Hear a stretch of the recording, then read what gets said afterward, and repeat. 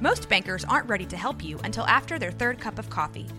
But with Central National Bank's after-hours service, you don't have to wait for the bank lobby to open to get help.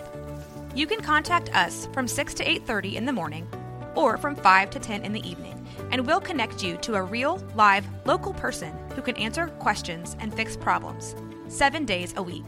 Bank different. Bank Central. Central National Bank. Member FDIC.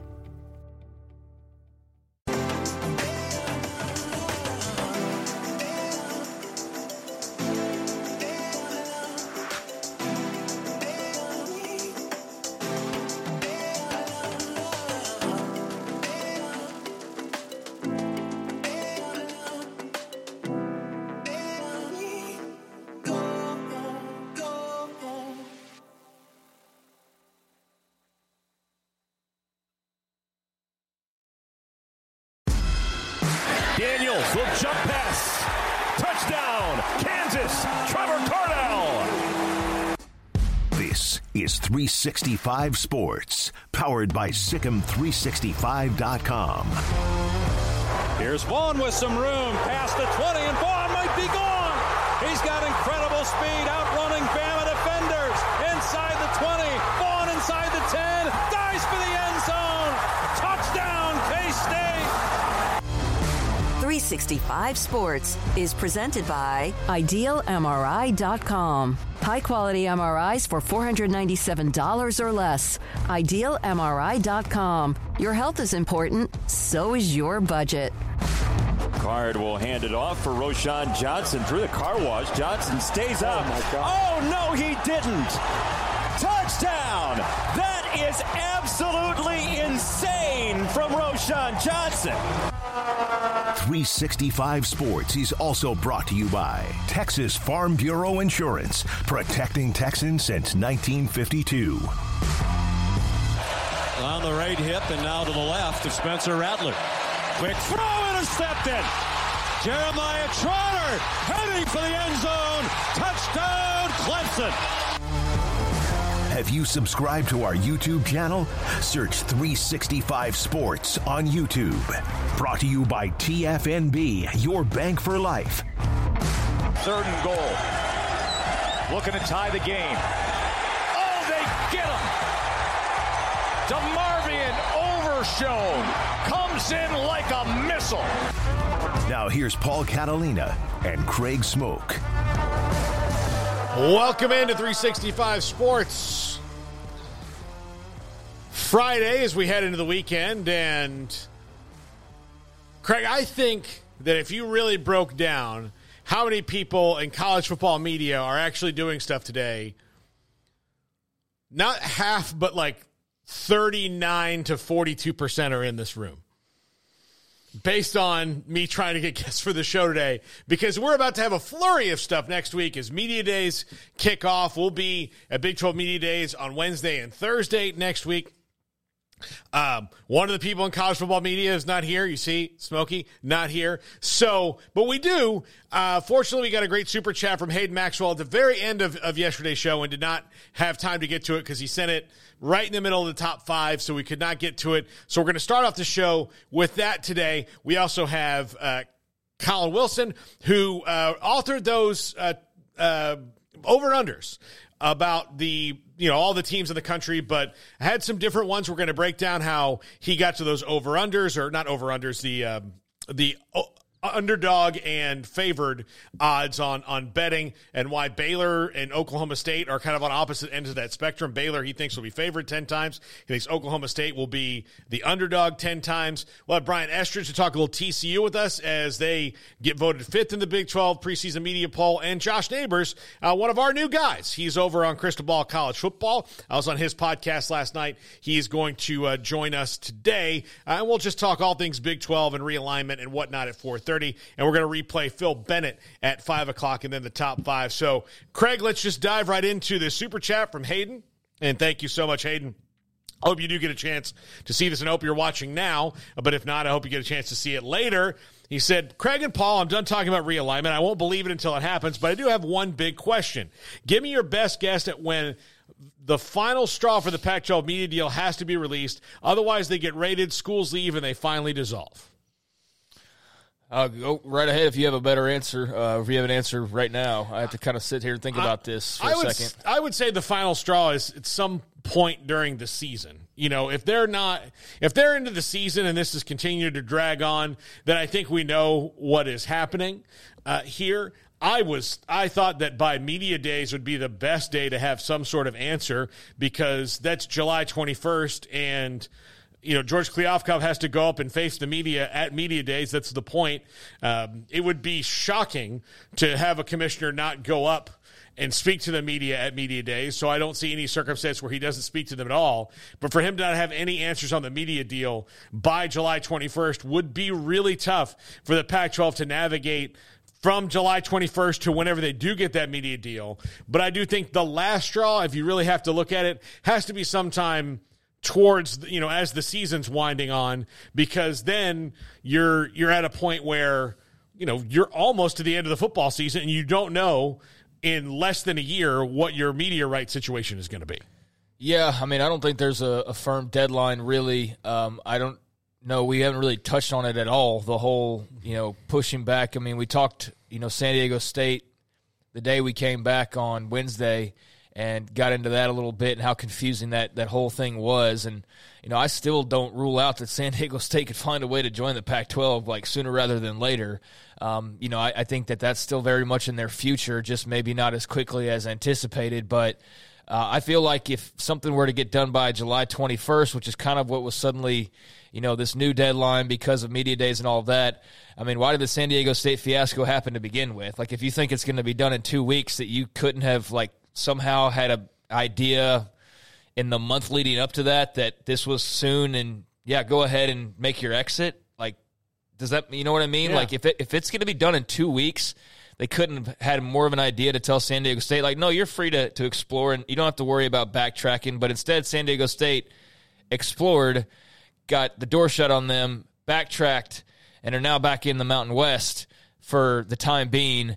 So, yeah, I don't see how it gets done in the next 2 weeks, unless it just doesn't include San Diego State, which I think that would also be equally shocking. So, yeah, it's I know it's a question that everybody would love an answer to, a hard answer of, hey, July 28th, if nothing happens by then, this all goes into effect. But I don't think there's a firm deadline other than, just sometime during the season. And I hate to, prolong it, because I'm certainly not trying to, see it go much longer than it already has. But I don't think that there's this has to happen before the season or else. I don't think, beyond what you said of, there is a contract that is eventually due. I do think in the next, few months or at some point during the season would be probably about the last time you'd want to be talking about this. So, yeah, I agree with you on that, but I don't think it's it has to be done before kickoff of game number 1. But, sometime, not too long after that, you would hope, just for everybody's own sanity, that something would happen, not even for a deadline, but everybody's own sanity at that point. So, yeah, unfortunately, I don't feel like media days is forcing anything, although that would be really nice. If we get to talking about who the Pac-12 champion is going to be, and you don't know what network that game is going to be on a year from now, then I do think you've got a problem. You've got a severe problem. I think that's when the things start to really, get desperate. And not to say that decisions maybe not be made before then, contingent on if we get to this point, then we're going to, as soon as the season's over, just be like, well, I guess we're out of the Pac-12 if you're one of those teams who wants to leave and has a spot to go.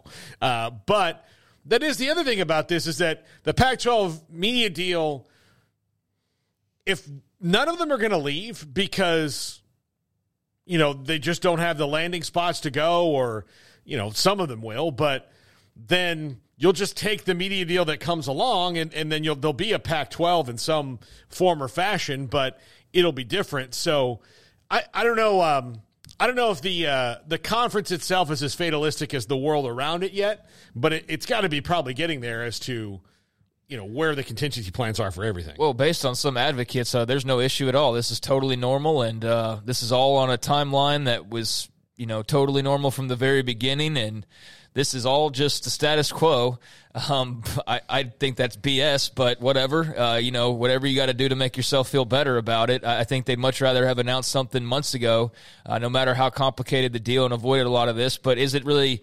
anything to concern yourself with in the long run if you land a deal that's satisfactory? No. So, you put up with a bunch of crap from people for a year and you get what you want in the end. Doesn't really matter. But, the longer it goes, the more crap you hear and the more that people start to doubt themselves. And, sometimes realignment is as much of a mind game thing as it is anything else of just, people getting paranoid, people worrying about their own security. And then that leads to one thing or another. And certainly there was some aspect of that early on, months ago, really, that had heated up the whole, oh my gosh, the conference on the brink, is somebody going to jump? I think a lot of that was intentional. I think some of that was actual paranoia because people were wondering, where the heck is this thing going? But, they've lasted this long. They seem to be nearing a finish line. I know we've said that before, but, at this point, the finish line is like the actual end of the year, and, we're getting closer to that than we are to the first half of the year. So you automatically think that, well, naturally you've got to be getting closer. But, yeah, I wish we could say it's a week out.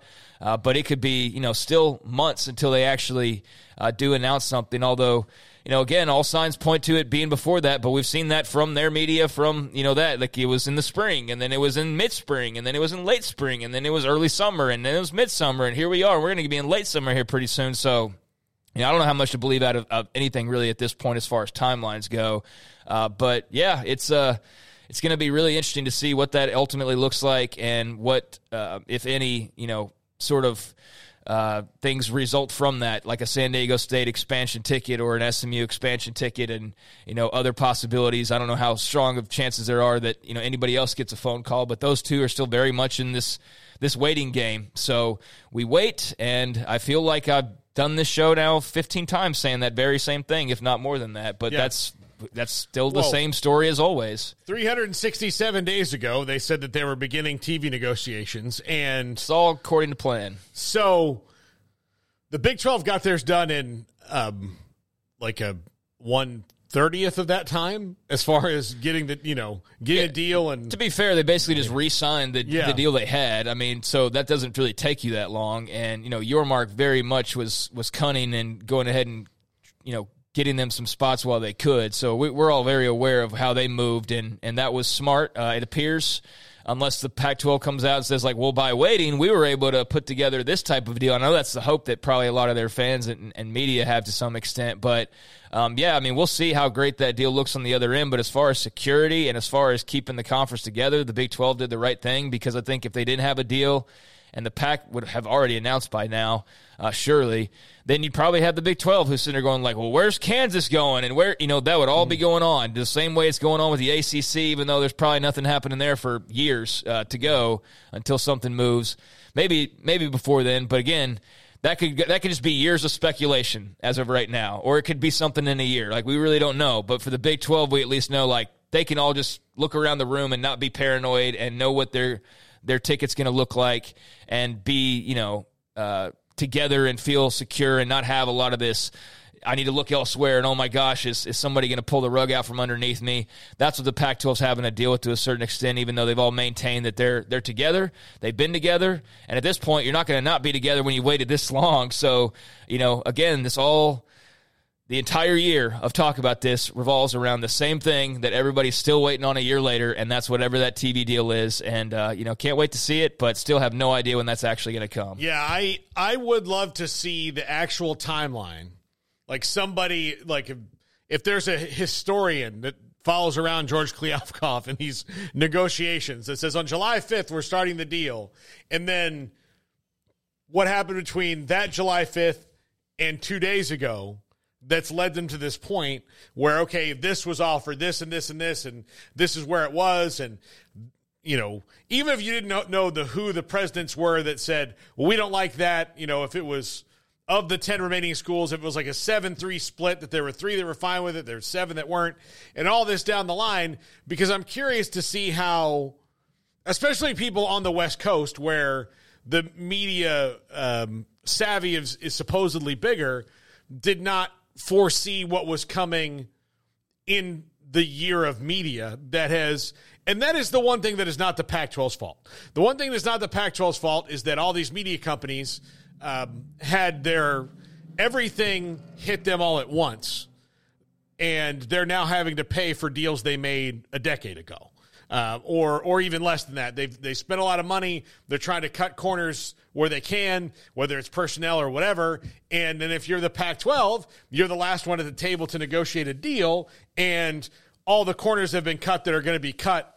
And now you're sitting there trying to ask for money, and it's a tough thing to do, especially knowing that there are other things beyond you that are a bigger deal. And so that's not their fault that it fell into that time, other than the fact that, everybody else has started to renegotiate their deal early when they can, and the Pac-12 really didn't do that. They waited until the last year of it, as where the Big 12, the Big 10, all the other ones had 2 years left in their deal. That's probably where their biggest mistake was. Yeah, we've pretty firmly established in talking about this that, they got the rug swept out from underneath them, and the Big 12 jumped in line. Like, that's what happened, and that's why this whole thing even exists to begin with. So, we can play a lot of like, well, they should have, or they could have, or they would have, or, whatever, but, it is what it is. I mean, at this point, like, you can sit there and say, well, if we'd have, just talk to ABC, it doesn't matter. You didn't, and the Big 12 went and grabbed spots, and you have been, the focal point of realignment Twitter and realignment discussion for the better part of a year now. And, along the way, you could have looked back at all these various things. We should have invited Texas back in the day. We should have invited Oklahoma back in the day. We could have invited Oklahoma State back in the day. If we'd have just accepted Baylor back in the day, like, realignment is nothing new, and the Pac-12 has been plenty involved in it over the years. I mean, they could have had Texas. They could have had a contingent of Texas and OU and Oklahoma State and Texas Tech years and years ago. They could have killed off the Big 12 a couple times, and they didn't. And they, are now potentially paying the price for that, but potentially not. We've seen them get dunked on quite a bit. A lot of that's their own doing, miscalculations PR-wise. But until, you see what that contract looks like, if they turn around, and I know the odds are very slim, but who's to say they don't turn around and, again, like I think I brought this up like 11 months ago, like who's to say that in the end they don't make the move that actually is the move that everybody else ultimately follows, as far as the streaming component of this. Now, I'm giving them a lot of credit, and I don't know why I'm giving George Kliavkoff, that much credit, but, until we see it, in writing, then that's just as possible as whatever, new rumor from somebody is on, they're only going to make like $9 million a year, which is BS, or, anything equivalent to that. Now that, if that were the case, let's do a deep dive on how they screwed up to get to the point where they were, making that little money, but that's not going to be the case. So, they deserve some criticism as far as maybe some of the handling, just for those who want to criticize that. But, right now they're still a conference. They're still all together. They're potentially adding, and again, until we see this TV deal, then it's all just speculation. It's all just kind of, the same guessing game that we've been playing all along. But eventually they're going to have to show their cards. Eventually they're going to have to hold them or fold them. They've been holding them for a while now, and we're getting to the point where, there's actually a season upcoming, and there's going to be an end of a season. There's going to be actually like, hey, where are you playing your games in the future? It's just not right now on July the 7th, or maybe even in the next couple of weeks before their media days, or maybe even by the time the first kickoff comes around. But that day is coming, just not soon enough for many of us. And, Dan Patrick, or whoever runs his Twitter account, I don't know how that works for him. Sometimes you see like, it's the whatever show, and it's just some random intern does the actual tweets. So I don't know how Dan Patrick's show Twitter account works. Is that just his Twitter account? I don't know. I don't know. Yeah. It's just DP show, so I don't know if that's actually Dan Patrick or not.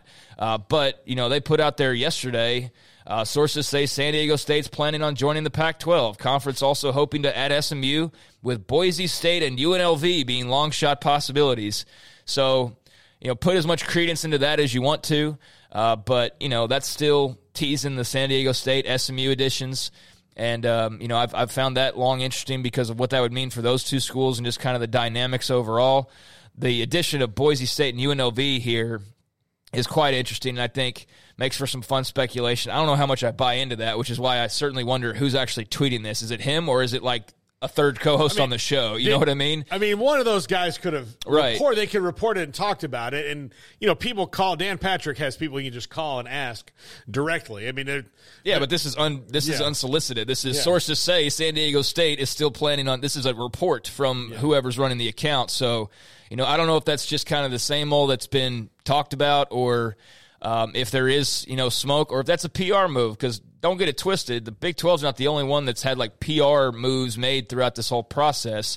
Kind of like when you started hearing all of a sudden these Pac-12 presidents all in the same week just coincidentally started all talking at the same time when things got really dire, right? So it works both ways. And so, yeah, that could be somebody from the Pac saying, nudge, nudge, wink, wink. The big rumor is because they want it out there. Or that could be like actually some, inside info. It's hard to tell, over social media. San Diego State telling him that. Yeah, exactly. Like you call up somebody who knows, calls up San Diego State and goes, hey, well, what's the plan here if you guys did this?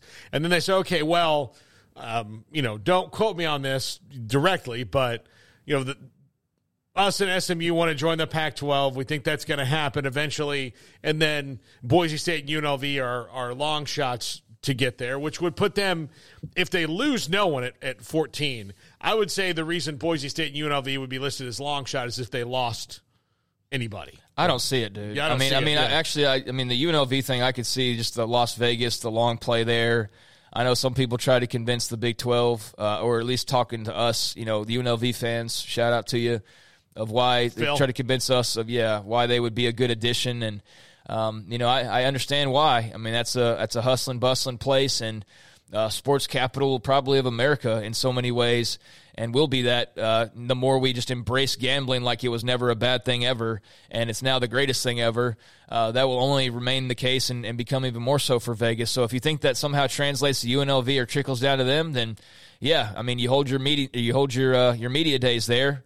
Be a hell of a time to announce UNLV, right? But that I need to see that happen before I'm not going to buy into that until I see the actual announcement, because I don't know. That just feels like if you were struggling to get a media deal, and all of a sudden because you're adding Boise State and UNLV and SMU and San Diego State, that's what set it off. I don't know, but that would be awfully interesting. And if they were to do that because of where they are, I actually wouldn't hate that. I think Boise's a no-go, though. I don't buy into that. I really don't. I know that their fans would love it and deserve it in so many ways, but I just wonder where the additive is there. But the Las Vegas thing, I can see that, although I know immediately be like, they have no fans, nobody cares, the academics or whatever, would be the typical response. But having a presence in Vegas, I can see the logic there. Yeah, Boise is trying to get ready to be a candidate for those things, and they are close, but I don't think they're in the spot where they could do it. If the Pac-12 called it tomorrow and said you're in, they'd be like, great, but they'd also like shut the door and go, okay, we've got a lot of work to do. We've got a lot of work to do. And look, we know their athletic director really well. Jeremiah Dickey is fantastic. He's a young guy, and is a rising star in the industry. But yeah, I mean, they would have a lot of work to do to be ready tomorrow to do that. So I do think, well, buddy, if you're not ready now, when are you going to be ready? Because I guess to start, they're making the progress, but part of it is getting the donations in, making sure, and part of joining a Power 5 conference is not just everything you have; it is making sure that when you hit the ground, you can kind of hit the ground running, as opposed to be behind the 8 ball a little bit more, which you're going to be as a new team anyway. But don't put yourself behind the 8 ball any more than you have to be. I think that's why they'd like it to be a little bit further along than they are, and they're close. I think they're close. They could easily do it in a year or so. I think, but like if it was one of those things that's like hey, we've got to announce this today. I don't know. I don't know how much of a difference a year makes for them. I mean, I feel like, you've kind of been on this let's get into the P5, train for a while now. So, I mean, I understand, like, you might not have every facility up to date, but as far as a game plan and infrastructure and stuff ready to go, if you don't have it by now, then don't cry when you don't ever get an invite. I mean, you've had advanced warning for years now. Same thing for Memphis. Same thing for everybody who's been, San Diego State, BYU. I mean, yeah, not everything's going to be perfect, but I mean that, whether everything's ready or whether you're just ready as an entity to make that move is two different things. And so, yeah, I would hope that for Boise State's sake, if there's a phone call, they're ready to make that move at a moment's notice, and they'll figure out the rest later. Because I don't know how many more phone calls there are going to be, quite frankly. And the more we move along here, the more momentum there is for calling a spade, and separating these teams more than they've probably ever been separated generally of, not a Power 5, there's a Power 2. There's not a, and so I feel like we're moving more in that direction. And so, if you're not ready at this point, I don't know when that phone call's coming for you. And they might be ready. I just know that, they were still in the process of making sure that they had everything. Yeah, I just don't know if them being ready is still good enough, right, for the Pack. You got to be wanted, and the Pack also to take a school like Boise State is going to, which there's nothing wrong with Boise State at all, but it's going to take a lot of humility on their part as well. Is them admitting like, oh, well, we need to be in Idaho now.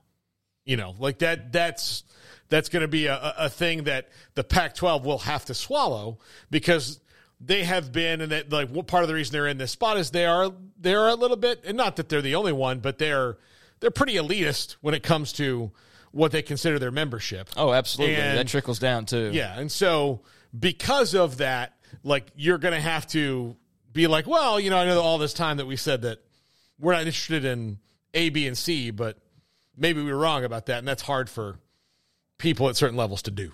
Well, I can't relate. I've never been that pretentious in my life and never will be God, I can't believe we have to announce Boise's in the, like, I just can't relate to that level of nose in the air type of attitude. And maybe it doesn't ever occur anyways because they are of that mindset or because the fit's just not right. I don't know, but that was a report from whoever's running Dan Patrick Show's Twitter account. Would have been nice if his initials were attached and you say, oh, that's Dan, so you can lend a little bit more credence to it. But I don't really know his whole crew.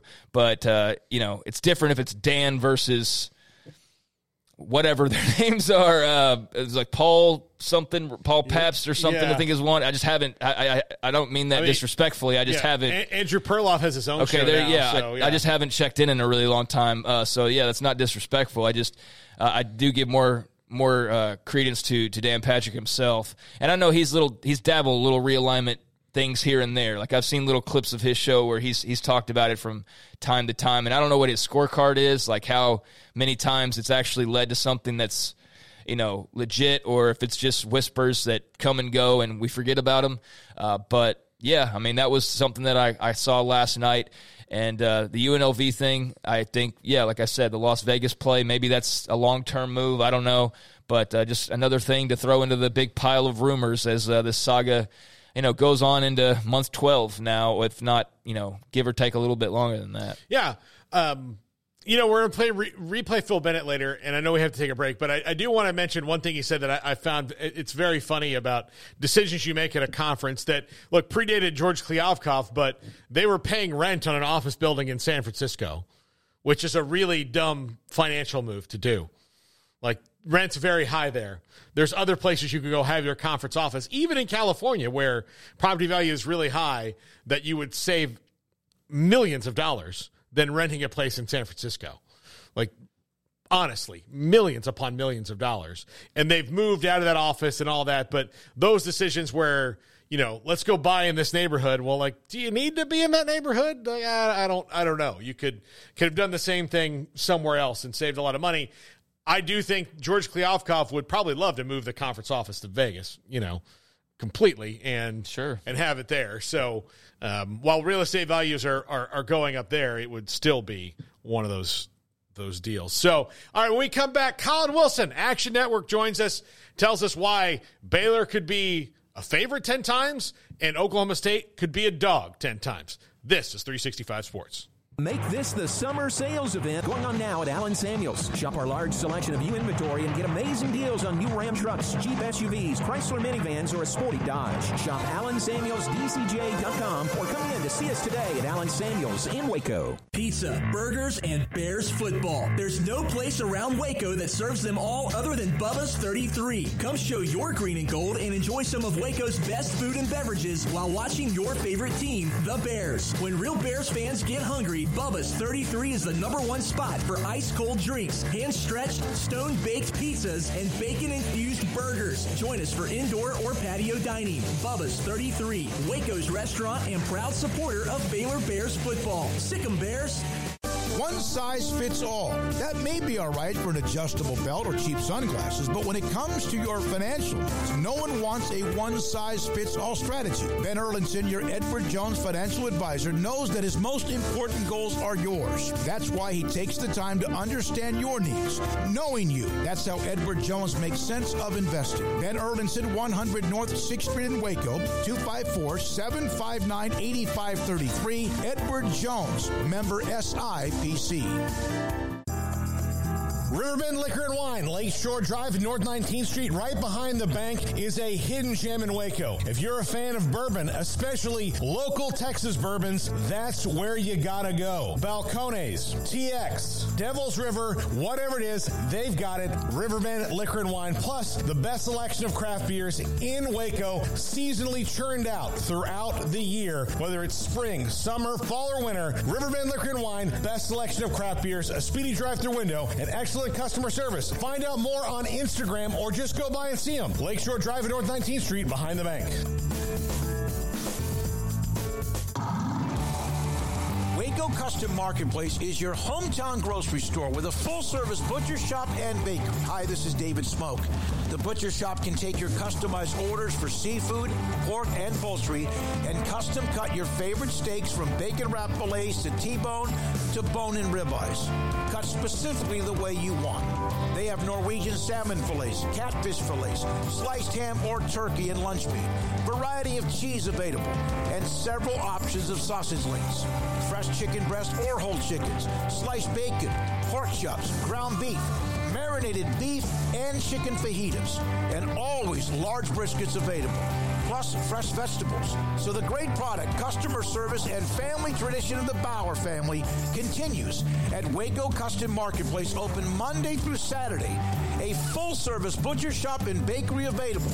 Waco Custom Marketplace, 425 Lake Air Drive in Waco, or WacoCustomMarketplace.com.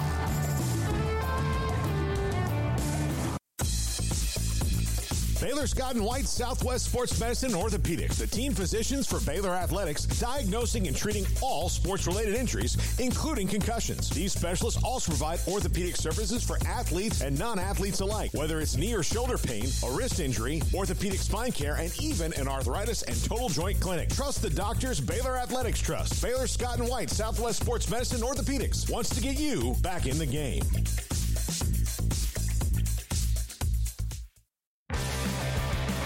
This is 365 Sports. The 3 o'clock hour is sponsored by Waco Custom Marketplace. Meats, sweets, Texas treats, and a cut above the rest. 425 Lake Air Drive, Waco.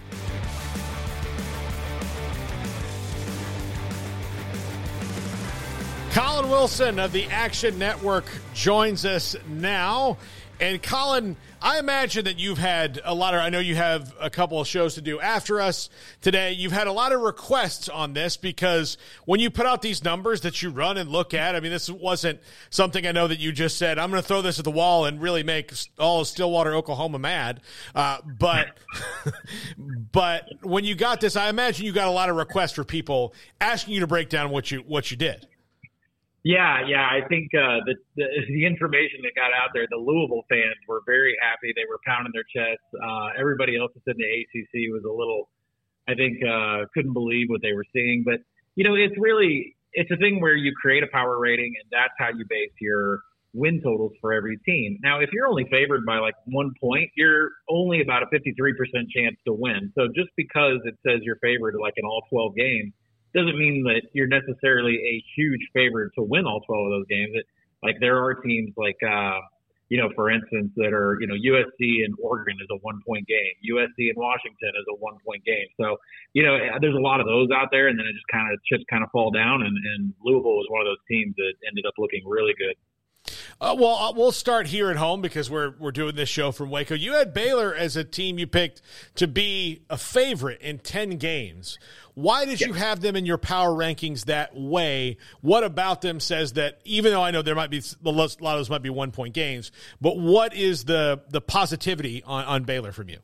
Yeah, Baylor got some really positive marks from me from what we call second-order win total, and that is if you lose a bunch of close games that you should have won, then that works in your favor when you do off-season adjustments. I think of that TCU game right away, right? I mean, the last-second run out there, kick a field goal, that was Baylor's game the entire time.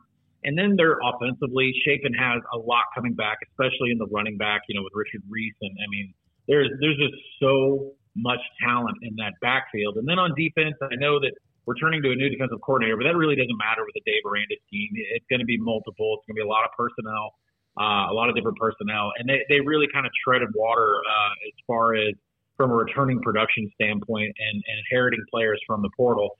They were pretty much even on defense. On offense, they took a really big step with a lot coming back. So, they're going to know their identity. Jeff Grimes has been around. He's one of the most innovative offensive coordinators out there. And if Blake Chapin isn't throwing interceptions or fumbling the ball, Baylor's going to have themselves. Last year I went into Big 12 Media Days. They're projected to win everything. This year I'm going in and they have very low expectations, and I think that they will surprise. Collin, how does that work when riding that line of teams that maybe lost a bunch of close games and expecting them to fare better versus teams like, let's say, a TCU that won a bunch of close games? Does that swing the other way? Like, how do you determine which way that door is swinging? It does. You're right. And so what you do is we have some advanced box scores where it's not just, hey, the final score was TCU wins by 1 or 2 points. There's also an expected win percentage that you have at the end, right? And it's based upon yards. Like, you could get doubled up in yards but actually win the game because you were given 6 turnovers. Turnovers are such a huge part of it, right? And it's like USC last year. I did everything in the world not to downgrade them too much in power ratings because they had 22, 24 net turnovers go their way. So that's a big part of it. So you look at expected win totals, expected win percentage at the end of a box score, and that's how you kind of tally up and say, well, this team won 9 games, but they probably should have won 6. But it really works in Baylor's favor this year. Not TCU so much. They took a lot of licks in my power rating. How much is that is because their almost entire offense is new and you don't know much about them? Yeah, I'm an Arkansas Razorback alum, and Kendall Browse is on his way down there, and that is a lot different offense than what Garrett Riley was running. They took, TCU took one of the worst marks from me as far as what they're returning on offense. It's just going to be a boatload of new names back there, from the running back perspective. And the offense is going to change with Kendall Browse a little bit. Garrett Riley taking his schemes and everything to Clemson. So, TCU had one of the biggest knocks and power ratings for me in the offseason. I think I've got them around mid in the Big 12, not to make any disruption whatsoever. And I think if they tread water and win 7 games, it's a really great season for them. As I'm sure you've seen, there's a lot of love out there for Texas, a big year for the Big 12 and the SEC obviously as well, as there's going to be this move of OU and Texas to the SEC after this season. You've got both Oklahoma and Texas as a favorite in 11 games, and they do have to play each other as well. But can you just kind of give us your thoughts on how they're both positioned? And obviously they're going to usually have a talent advantage over everybody, but why do you also like both of those teams? Well, it's funny. Oklahoma does play out to be favorites in 11, but more that's a product of the rest of the Big 12 being pretty average this season. We're bringing in 4 new teams that are stepping up, and from a recruiting perspective, they're going to have to step up and play a lot tougher games in the Big 12.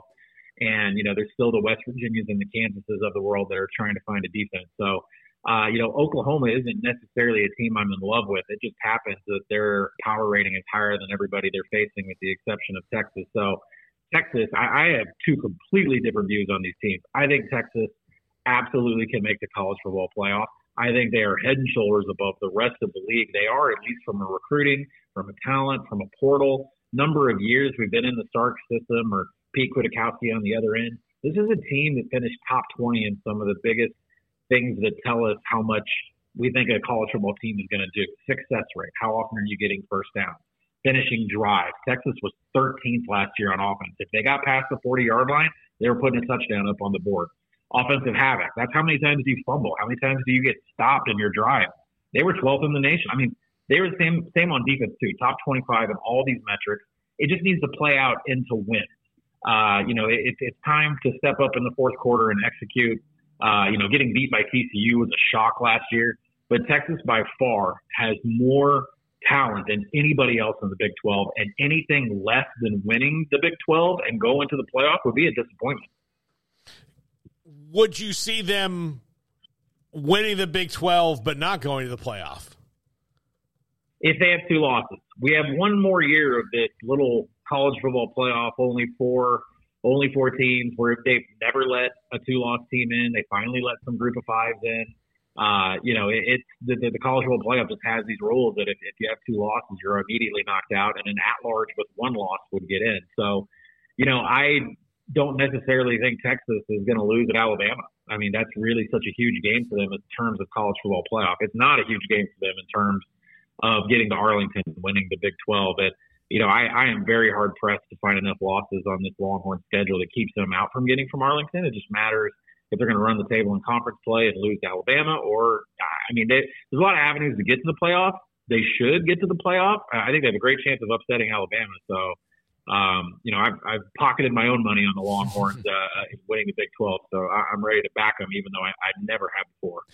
So why do you like Cincinnati so much? I mean, they're a team that's got the coaching change, the move into the conference, a lot of questions there, but you got them favored in 10 games. What is it about the Bearcats? Yeah, I'm big on the Bearcats defense. They definitely have proved it year after year. They do have a little bit of a softer schedule. Even though, I think I had them favored in 10 games, I still have their win total around 6. That it goes to one of those things where a lot of the games that they're favored in, it's extremely close. It's within 3 points.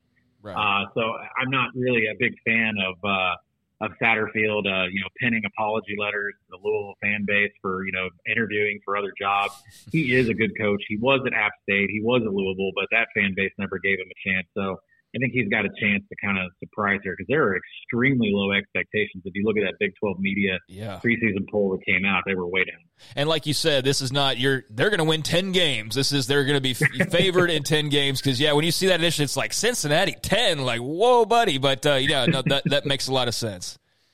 Oklahoma State. They have a lot of – Go ahead. I'm sorry, I was just going to say, they have a lot of games. There's just a lot of games in the Big 12 where, they're very close, because this league is a lot of teams are clones of each other when it comes to a power rating perspective, and not a lot of them are 4 points away from each other. And I'm staring at Cincinnati's schedule now, and there's just a lot of games that are within 4 points. Oklahoma State is a team that you have right there with them as well. You talk about a mysterious outlook. Gundy's got the track record, but they've got a lot of questions as well. I'm just kind of in general fascinated by the Cowboys and don't quite know what to expect. I mean, you have them as favorites. Again, favorites, not necessarily wins, but do you think they're going to be pretty good versus, like Cincy, where you said you still see them kind of winning 6 games? Is that how you feel about Oklahoma State, or do you think their stock's a little bit higher? I hate going against Gundy. I really do. This is a guy that's, made 17 straight bowls. Yeah. Alan Bowman's coming in, and I remember Alan Bowman back at Texas Tech. The knock on him is that he is an extremely exceptional quarterback when it's a hot read, when he can hit his first target. But when you make him check down, his efficiency really dropped, and he has just not been able to stay healthy. I believe he had that punctured lung while he was at Texas Tech, and we have a new defensive coordinator coming in, and it seems like from an offensive and defensive perspective, we just keep rotating coordinators in and out. There just hasn't been a lot of stability there since Oklahoma State was winning 10 games. And I think the worst thing is this defense finished 119th in tackle grading last year on PFF, and it's just really tough. That just relates back to coaching. And I don't want to count Gundy out, because he always makes a bowl. I think the win total is perfect at 6.5. I project him at 5.9. But at the same time, the portal has changed so much of college football, and some of these coaches have figured it out, and some of these coaches have not figured it out at all. And if you haven't figured out the portal at this point about how to get them to come in, I'm thinking of Brian Kelly at LSU. I'm thinking of Lincoln Riley at USC. There are some teams that have adopted the portal and made it a big part of their identity. Oklahoma State hasn't done that. And, it's going to catch up with everybody in college football that has not adopted the portal and gone after these players. Yeah, I do. I think Brian Kelly, if you look at it, I think he would be, obviously he's going to gun for like a number 1 recruiting class every year. But if he gets a top 10 recruiting class and a top 5 portal class, then that kind of averages out to where you maybe want to be. Yeah, and Oklahoma State finished up 22nd in portal rankings, which isn't bad. But on a Power 5 level, you want to be top 20, you want to be top 10. When you have as many holes as they have from last year, Oklahoma State finished 97th in offensive success rate. They had a problem protecting the ball. That goes back to the offensive line. Defensively, they have become less aggressive year in and year out since Collin Oliver was a freshman. Gundy's got to turn it around here, but not the kind of guy that I want to go against and put my money against because he's proven everybody wrong so many times before. What team in the middle of your power rankings do you think nationally that will, even though they might be like Tennessee, you have 41st. They have very lofty expectations for themselves this year, obviously. But who do you think is that team that could be, the TCU of this year? Oh, boy. TCU was an interesting case. I took a Big 12 feature on them at 20-1, and I, went down and talked to Sonny Dykes at Big 12 Media Days, and I asked him, I said, Coach, you're going to win the Big 12, but what are you going to do in that SMU game? And then he was happy to hear that I had him picked to win the Big 12. But if there's a team that I think is not getting a lot of love, and they probably should be, it would be Auburn over in the SEC. And I'm a big believer in Hugh Freeze. Hugh Freeze was just at Liberty, went into Arkansas's home turf and beat them on their own turf. Hugh Freeze was at Ole Miss and beat Saban twice when Alabama was peak Alabama. This guy knows how to coach. He's got the proper coordinators, and Auburn brings back everybody on offense, which includes Jarquez Hunter, running back. He's one of the most elusive running backs in all of the nation. They pulled Peyton Thorne, a quarterback from Michigan State, who's excellent at play action. He has a very high adjusted efficiency rating on passes over 20 yards. And then they've got a backup quarterback, Robbie Ashford, who was there before, that can run the RPO. They have players to run every kind of offense that Hugh Freeze wants to run. And everybody's just shutting Auburn out from even thinking about them because of, what happened there last year and firing your coach midseason, letting Cadillac take over. Auburn's not getting enough love in the market whatsoever, and I am not positive that I believe that Alabama has figured out their problems, nor do I think Texas A&M is anywhere out of the weeds with their quarterback situation. So I think Auburn's really the team to look at from a long shot standpoint. Yeah, no, I think they're going to be fascinating there with good old Hugh Freeze. That's going to be an interesting little experiment. I want to rewind just a second, though. So you had 20-1 TC to win the Big 12 last year. So does that mean that, what was that like when they're sitting there knocking on the doorstep of the goal line and coming up just short? Well, they made the Big 12 championship game. I believe the whole month of November, it was sweat free, right? I knew they were going to be in the Big 12 championship. I was like, this is the greatest bet ever. I placed this bet in March, and now I just get to free roll November because they're going to make it. But when they got there, there was a pretty hefty bet. When you have, and if you want to do the math on whatever your bet size is, you have a 20-1 hanging in your pocket, and it comes down to a single game, and the spread on that game is nearly a pick. That's going to allow you to hit the other side, which I was more than happy to take a piece off of Kansas State and say this is going to be one heck of a payday. So it was actually a very sweat-free championship game, and that's kind of why you attack these early markets and want to get down conference futures because you get into these conferences like the Big 12 where it's round robin. Getting into the championship game, you don't need them to be first. You just need them to get into that second slot, and then they got to fight and chance. Is the Pac-12 going to be, in what's the last year of this iteration of it, maybe the best season they've had in a long time when you've got Oregon, Utah, Washington, 5, 6, 7, and then USC at 14th? There was never a version of Collin Wilson that came out and backed Texas football in the entire Pac-12, but here I am. I love the Pac-12. Minus Stanford and Colorado. Every other team, I absolutely love what they're doing. Washington, they led the nation last year in a stat called available yards, which is if you start on the 20-yard line, you can achieve 80 yards. Washington led the nation in available yards. But the 3 and 4 teams in the nation were Oregon and USC, which makes this conference just so unbelievably fun to watch because, these teams all the way down to Oregon State. If you cannot defend the run, DJ Uiagalelei, Damian Martinez, Deshaun Finham, Oregon State can run the ball, drain clock. It's going to be such a fun conference to watch. Do they cannibalize each other is the problem. I would hope that we can get a conference champ with one loss, get the Pac-12 in the playoff before we expand because they really do have some quality teams. The best TV is going to be late at night with some of these Pac-12 teams. But no, I truly believe the Pac-12 is going to be very improved. Collin Wilson, Action Network HQ. Collin, great stuff, man. Really appreciate you hopping on the show. You'll be at Media Days on Wednesday? I'll be there. All right, we'll see you there. All right, thanks, guys. All right, Collin Wilson, Action Network HQ. That was great stuff. They're really interesting. And again, we don't do a lot of betting-oriented stuff here because it is not anybody in here. Maybe Levi. It's in his wheelhouse. I don't know. What are you talking about? We'll sell out. I'll flash like I bet every day of my life. You throw in dollar signs out there. Like if FanDuel calls, I'm picking up the phone before it finishes the first ring. Yeah. But yes, but we don't do a lot of it because again, we'd have to get experts on because we're not by any stretch of the imagination gambling experts. Right. So. Yeah. I think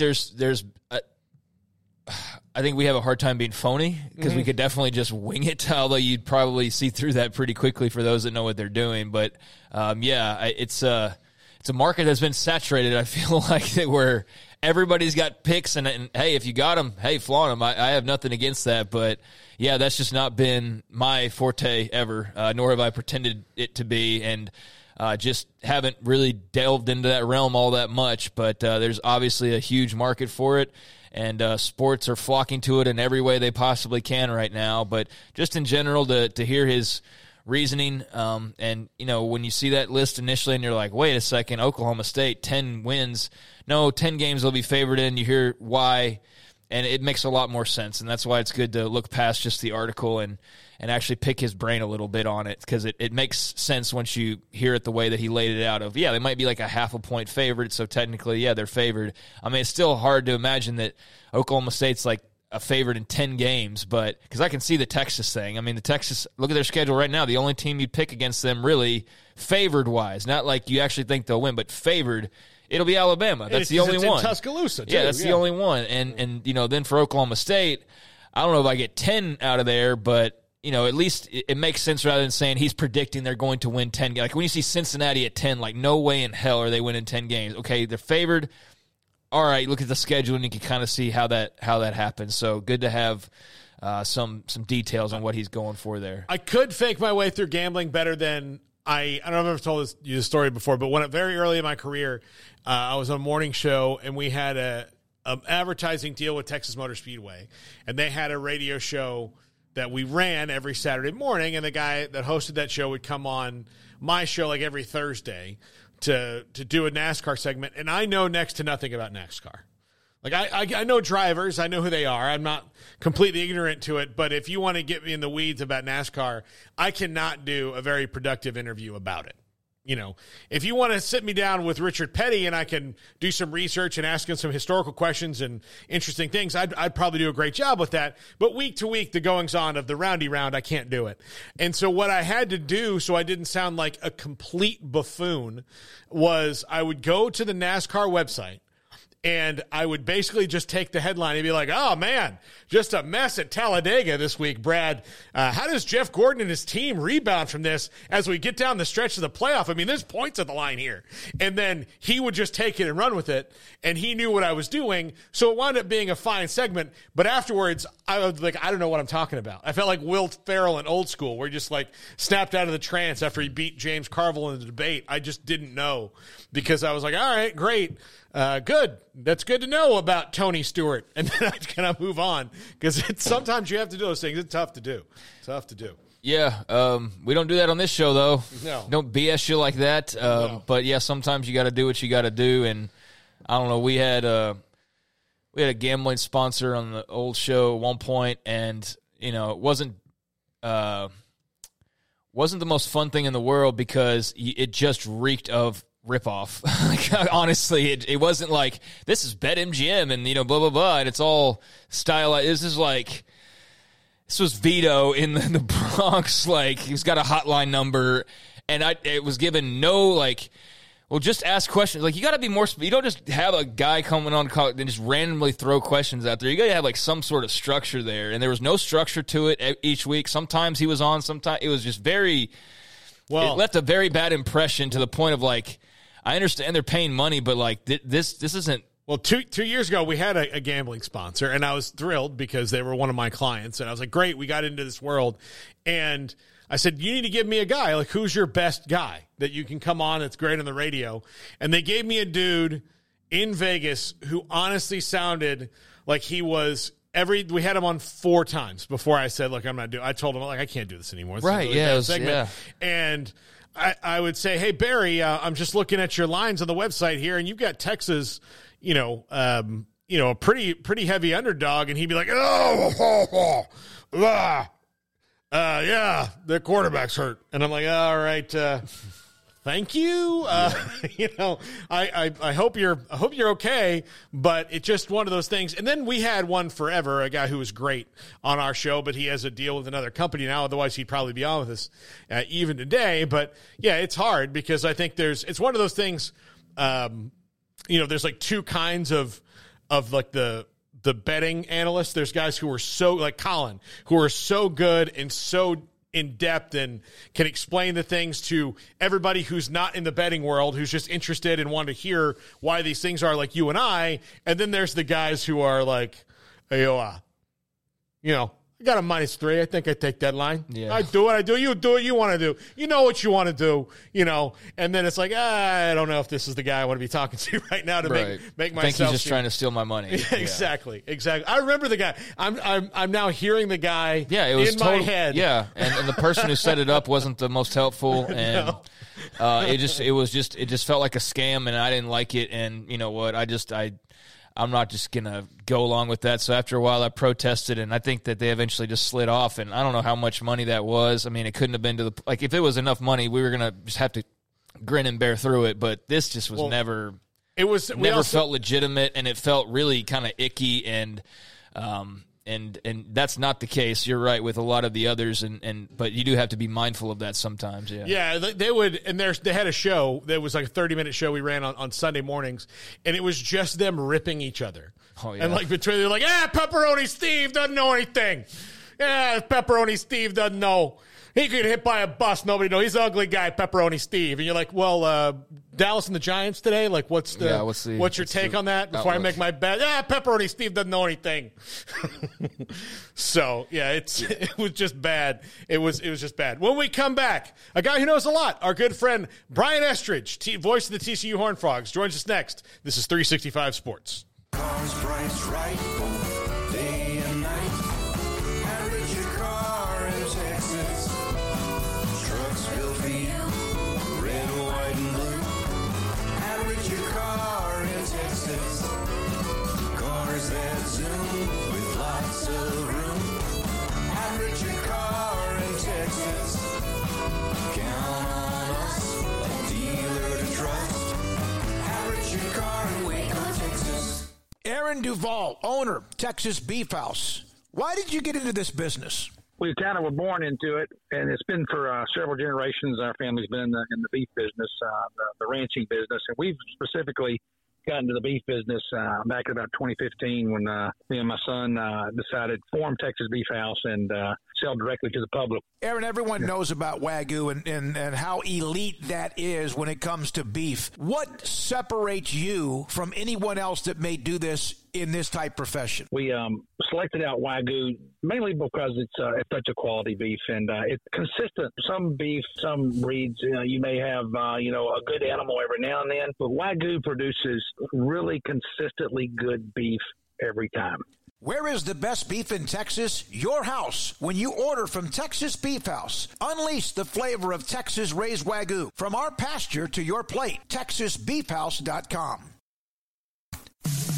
In the market for a quality metal building? Since 1943, Pioneer Steel & Pipe has helped Central Texas residential and commercial customers with metal building design, panel options, building components, and trim options. Pioneer Steel & Pipe's residential line is energy efficient, offers low maintenance, reduces insurance payments, is impact resistant, and carries up to a 45-year limited warranty. In addition, they can also help you find a metal building contractor for your project. Pioneer Steel & Pipe with locations in Waco and Bryan and at pioneersboys.com. TFNB Your Bank for Life is the official local bank of Baylor Athletics. Find out why more Central Texas are making TFNB their bank for life. Sign up for our Edge checking and savings accounts to earn interest or cash back. With 5 convenient locations and an award-winning mobile app, banking has never been easier. TFNB, your bank for life. Member FDIC.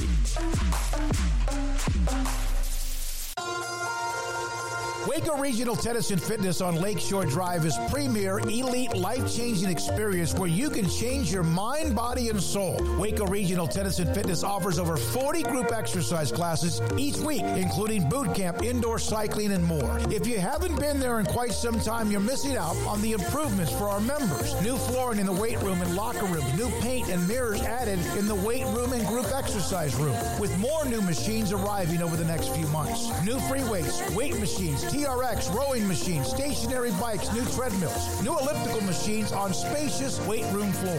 Personal training with Christy London, Randall Corley, and Alex Botch, where you will be encouraged and motivated to grow. There's sauna, whirlpool, tanning bed, and kids club. The amenities are great. 16 tennis courts plus an 1,100-seat stadium court, 8 pickleball courts, youth and adult tennis and pickleball lessons.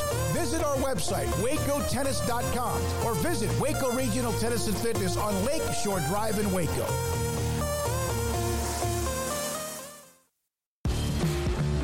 This is 365 Sports. Text us at 254-339-1122. The text line is sponsored by Riverbend Liquor and Wine, with the most extensive variety of craft beer in Waco. A hidden gem on Lakeshore Drive and 19th Street.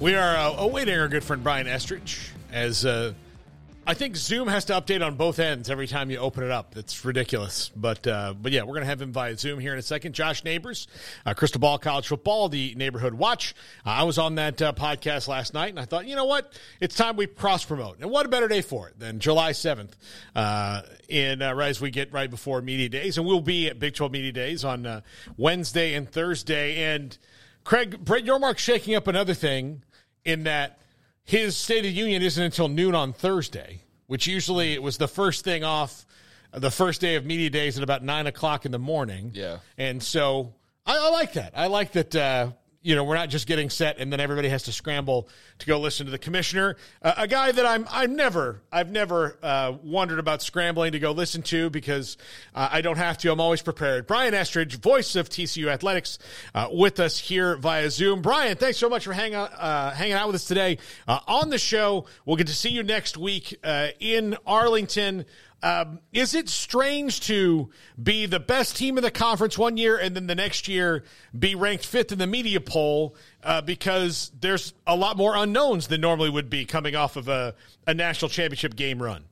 Yeah, good to see you, Paul and Craig. I was disappointed that Dave is not there because I think I saw his ballot, and I think he had Texas 1 and Oklahoma 2, and I was going to ask him about that. A little surprising, yeah. I mean, But haven't we become accustomed to this? So, I mean, isn't Texas always picked high and overrated and fine? It's almost a case where you go, you know what? I got the preseason ballot. Do I even vote this year? Because we know that Texas is going to be picked highly, and everyone's going to say, look at the talent, look at the roster, but you got to take into account everything. And we know that. So, yeah, I mean, I think that I think there are a lot of question marks in this league. I think that last year we had a ton of questions heading into it, and maybe we have a little more answers this year. When you look at a team like Kansas State, and I still think that TCU is going to be a quality team, and everybody tells me Texas is going to be world beaters. So maybe that answers some of that, but. Yeah, I think that might have actually played into Sonny Dykes' hands, to be honest with you, fellas, when he saw that preseason poll. Yeah, Brian, I mean, I guess the good news is this the last time we have to see them get overrated in those polls because they won't be in there after this year, so we'll be saved from that. But in regards to TCU and just the monstrous year they had, an amazing run. How have you seen that, whether it be recruiting, just general enthusiasm, support, belief? In what all ways have you seen that season already start to pay dividends for this program? I think you've touched on all of them there, Craig. I mean, the one thing about this team is that they realize how close they were. and they have not lost sight of that. I mean, you see it in the shirts that they're wearing, working out. You hear it in the conversations that they have in the hallway. You saw it in spring practice, to be quite candid with you. I mean, this was a team that knew that they had left something on the table. And, everywhere you went this summer and you ran into coaches, it was funny. I was in North Carolina in an event a couple of weeks ago and ran into a Division I coach who came up to me, a head football coach, and he said, "Man, Sonny did that in his first year. What's he gonna? How do you follow that up?" And coaches are saying that, but I think this team thinks that there's a lot to follow up, and that there's a lot to expand on. Now, does the win-loss total look the same? Maybe not, but I think they can be better. From a talent standpoint, for one thing, I think this roster has been upgraded by Sonny Dykes and his staff. I think they're excited to see what Kendall Briles can do offensively with some of the talent that this group has. And then let's just face it, you guys know this. You went through it with Dave. I mean, another year in the system for this defense has got to be good. They were kind of learning on the fly at times last year. So, yeah, I mean, I think that they're poised to have a solid season. I think people are excited about it. I think the league is going to be great. And what I did, by the way, Craig, this year is I just voted for 12 teams. I didn't on my poll. So I went ahead and moved on. I like that. Go ahead and just get with it. Yeah. Don't get stuck in the past. Absolutely. Yeah. Brian, I guess the biggest question would be, how quickly does the offense gel with so many new starters? Like, how does that work? And that is something that you can't know until they play against somebody else in different shirts. But what do you see from Chandler Morris, the new wide receivers, the new offensive linemen? I mean, it is, 8 or 9 new starters for sure across the board. And then you've got guys that may have contributed last year that are in that. But, I mean, most of that offense is on to the next level right now. A lot of it, you and I think we talked about this maybe after spring practice. I think maybe I came on with you guys then. The one thing that did sort of surprise me, and I was out there every day for spring, was that there were more players back than I thought. Because I was kind of under the impression, maybe with the number of guys that were drafted, or the number of guys that had left, and what could have been a senior class, because you never really know any more about COVID. I was thinking, man, this roster is going to be depleted. And then I walked out there, and on offense, I see, Savion Williams at wide receiver, and I see Chandler Morris, who obviously started the season. But you got Amani Bailey and Trent Battle, who had played a little bit at running back. And, they weren't necessarily the 1-2 guys, and we know that. But, and then you had some offensive linemen. The 2 tackles were back. And Coleman and Coker, and then the Jared Wiley, the tight end. So it wasn't quite as, bare as I thought, to be honest with you, Paul. But what I do think you saw were some new guys that raised the level a little bit. J.P. Richardson, you guys know him. I mean, Bucky's boy, who's was at Oklahoma State. I didn't see him drop a ball all spring. JoJo Earl is a dynamic playmaker, who transfers from Alabama. Trey Sanders, the running back from Alabama, he walked by me and I went, "Oh, that's what it's supposed to look like." Yeah. I mean, this is a big body, fast, sort of get after it kind of guy. Patrick Willis is a transfer offensive lineman, but then you got guys that you kind of you plug in that say, okay, now it's your time on an offensive line. Garrett Hayes and John Lands are a couple of guys that come to mind. Hey, now it's your time. You got some wide receivers that Major Everhart is a guy that we keep hearing about. That's going to be a dynamic player. So, yeah, is it going to take some time? Yeah, undoubtedly it will. Can that get done, though, in August? I think there's a shot based on what you do have coming back. And let's not forget that, when we talk about new faces anymore in college football, we're not talking about 17-year-old freshmen. We're talking about guys that got snaps under their belt at other places. In this case, you got snaps under your belt at at Alabama, and you got snaps under your belt at Oklahoma State and Memphis. So all of a sudden you got guys who can play at other places. So I'm anxious to see it. I'm kind of with you, Paul. I do think that there has to be some gelling that occurs on this offense. It's going to be interesting to see how long that takes. So, Brian, when it comes to Kendall Briles, and obviously Sonny's an offensive guy himself, so it's always an interesting dynamic when you have the head coach and how they work with the coordinator who's, of their expertise. It obviously worked really well with Garrett Riley, who's now, seen his stock rise, and he moved on to Clemson. But with Kendall, and there's tons of familiarity that he has on that staff. He's back in Texas, and he didn't necessarily have everything that he would probably have liked to have had at Arkansas. How have you seen him kind of come in and acclimate himself, and what's that sort of relationship like as far as the offense goes with he and Sonny, and what you kind of expect that'll differ from, what we saw a lot a year ago? Because obviously the personnel being different, Chandler was Max Duggan's going to create differences as well. Yeah, and I think, by the way, just a side note, I think Max would have loved this offense. Oh, yeah.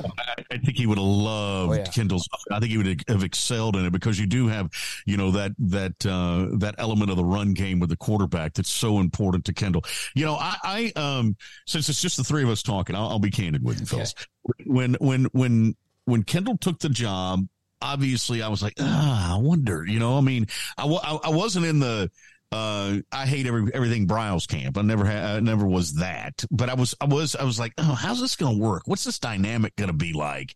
How will fans react? How will players react? How does this all? And the more I was around him, the more I got what Sonny was saying. And that was, hey, you got to give him a chance. You got to give him a chance. You got to give him a chance. He said, I think that the cool thing about Sonny Dykes is he had built up equity, obviously, in last year's season. And with that equity, he said, you know what? I'm going to do the right thing. And I've known Kendall Briles since he was a kid. I know what he's all about. I know what, he brings to the table. So here, I'm cashing in my equity. I'm bringing in Kendall Briles because that's what I think is the best coach for what we need, a quarterback coach and coordinator who can come in with the personnel that we have. And I really respected how he kind of stood his ground on that, and not that there was ever any question about whether or not it was going to happen, but you guys saw how goofy fans reacted. They were up in arms at first. Well, now that you've gotten to know him, and now that you watch the spring, and now that you see how these players react to him, and now that you meet his family, and now that all of a sudden you go, well, okay, I get this. I see what Sonny Dykes was doing, and as he said when he first took the TCU job, players had to realize that there was a method to the madness.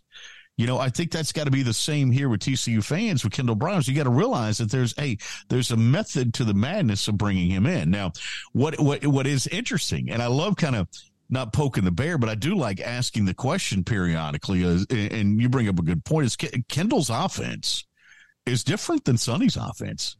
I mean, Sonny's an air raid guy. Kendall's got, there's a little bit of air raid tendency in it, but it's not the air raid, pure and simple. Right. So that has been interesting. But, Sonny really loves his short passing game. And he talked about that, and he said that's one of the things that the air raid lacks. And so maybe if you combine the best of the two, that's what you're kind of hoping for, right? That's what happened when they formed Reese's Buttercups. So if you can get the best of the two and put them all in one, then we might have a hit here.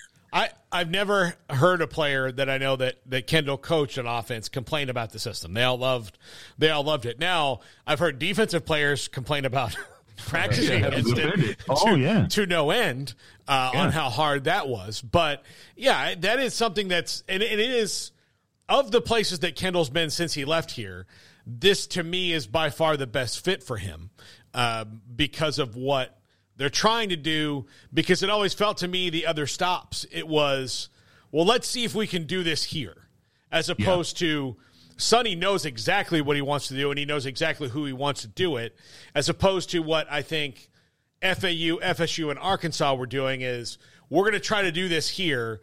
Let's go get a guy we think can do it, and like Kendall can, but it wasn't ever, here's, we're going to, especially, I'll tell you, at FSU, they just did not let the reins off, which made no sense to me. But they weren't ever completely invested in it. It was like one of those things where it's like, well, let's see what happens. And that's not the case in Fort Worth. Yeah, and I think one of the things that's really cool is, and I don't know if it was you or Craig who brought it up, is, did he have all the weapons that he needed? Did he have all the tools that he needed? He's got that here. I mean, Sonny has turned over the reins to him. You look at the staff; it's guys that he knows that he's been associated with. You look at the quality control guys, or whatever we call them this week in college football. Analysts. I never had a cool title like any of that stuff. And like 24 with these running around with these great titles. Anyway, they're all his guys. I mean, this is what he wants to do, and let's face it. I mean, you got to kind of also look at Chandler Morris as a guy who grew up watching this system, grew up playing in this system to a degree there. I mean, so it's kind of, it could be the perfect storm for this offense right now.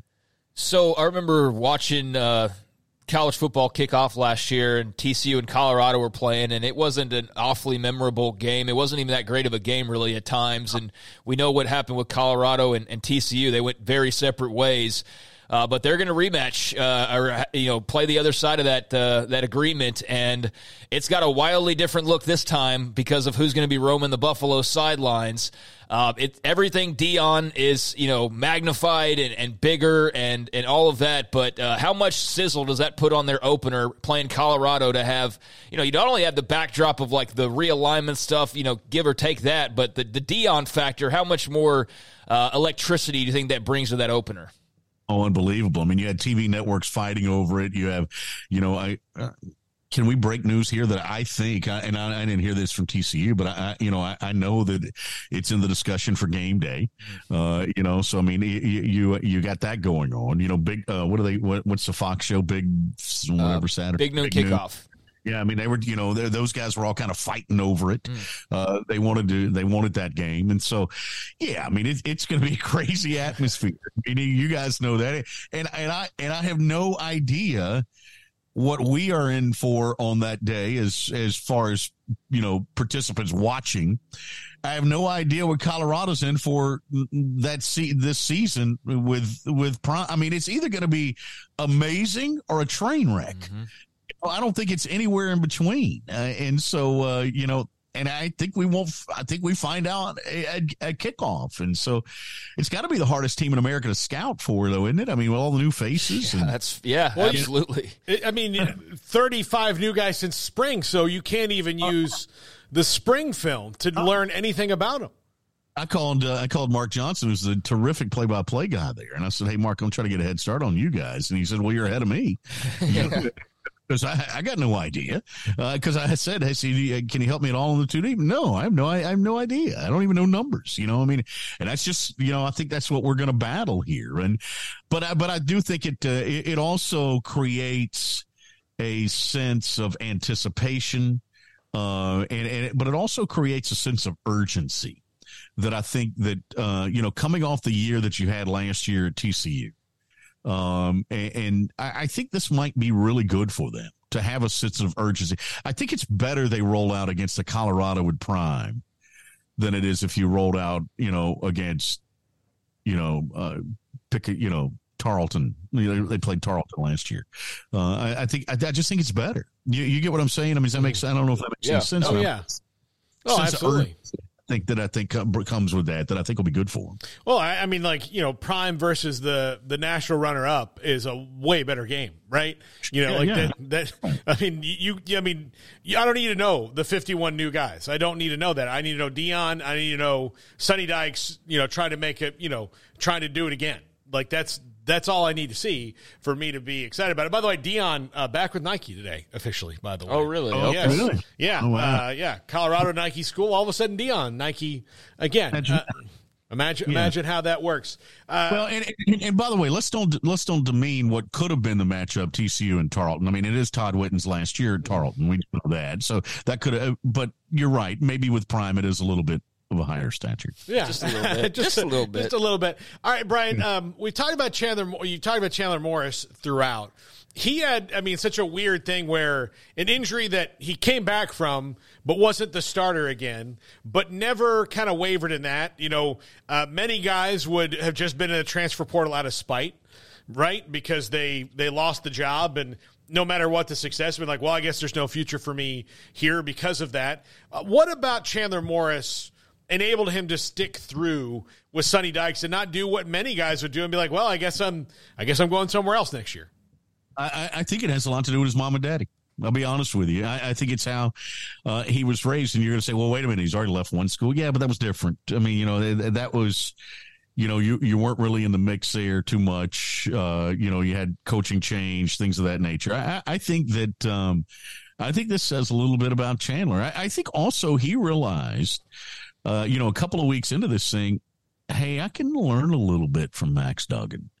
And I'm not talking about how to throw the football. I'm just, there is, and I know you guys get tired of hearing it, but there is a specialness about Max when it comes to leadership. And I think that Chandler really kind of learned from him on that. He watched how he handled himself with players and with coaches, and with fans and on campus, and was cordial and gracious and open and transparent. I think all those sorts of things really registered with Chandler, and I think that's why that played a big role in why he stuck around. I'll be honest with you. I mean, there is something to be said about that, and so and not to mention the fact that hey, last year was kind of an odd thing in that you lose your start at the beginning of the year and you get a guy who kind of makes it through the rest of the year. But in college football anymore, especially the way these offenses are put together now, it's hard to make it through a whole season with one quarterback. And so, I think he always knew that, hey, there may be a possibility that I'm right back in there. So let's stick to it here. Plus, I think the roster coming back helps. I think he saw the talent that he's got coming back. And so I think that all adds up. Brian, we'll see you Wednesday, man. Promise? I promise. Right. Is Craig covering the tab again? Yeah. I got you guys. Don't worry about it. I got you guys. Yeah, absolutely. See you, fellas. All right, see you. Brian Estridge, voice of TCU Athletics, with us.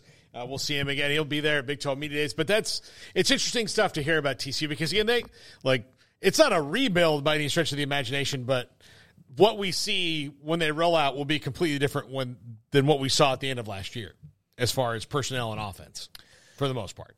Yeah. I mean, he outlined like how there's not really as many changes, but yeah, there's a lot of name guys that are gone, from Quentin Johnston to Travius Hodges to, Darius Davis to Kendry Miller to Max Duggan to a lot of their O-line, Steve Avila.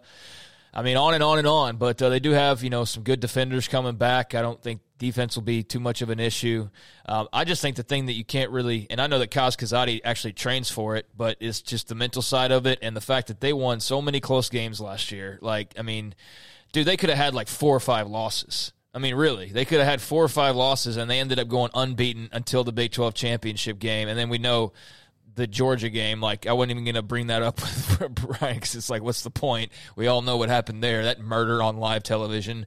But I just think that they're all in a perfect spot where they're at an institution in Texas that they all know really well, starting with Sonny on down, in a league they all know very well, in a time where you can get really talented players at a moment's notice to fill holes that otherwise might take you a year or two to develop a guy to fit. And now you can get a guy who's second string on Alabama's roster and to come in and just slide in as a starter for you. So I just think the way the current landscape is and that accumulation of guys and the setting, I don't see a big fall off for them this year or any other year, really. I think that they're going to be right there competing each year at the top of the Big 12.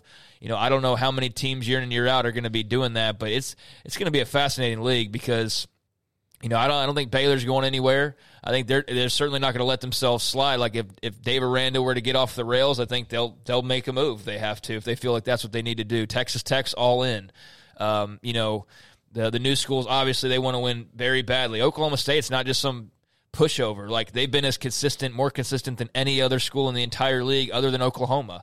And think about this. If it wasn't for Oklahoma, how differently are we talking about Oklahoma State? And I know that's a game you could be well, if Mac Brown didn't play Bob Stoops, he'd probably have 4 national titles. So I understand that you could do that what if with everybody. But you really think about it, how much has Oklahoma State suffered from maybe having more glory because of that one damn game every year in Bedlam where you just basically could never win that game. I think his mark is 3-15 or something crazy like that. And we're talking losses where they were like leading the Big 12, or they could have gone to the playoff, or had a better postseason spot. So I think Oklahoma State's not going anywhere.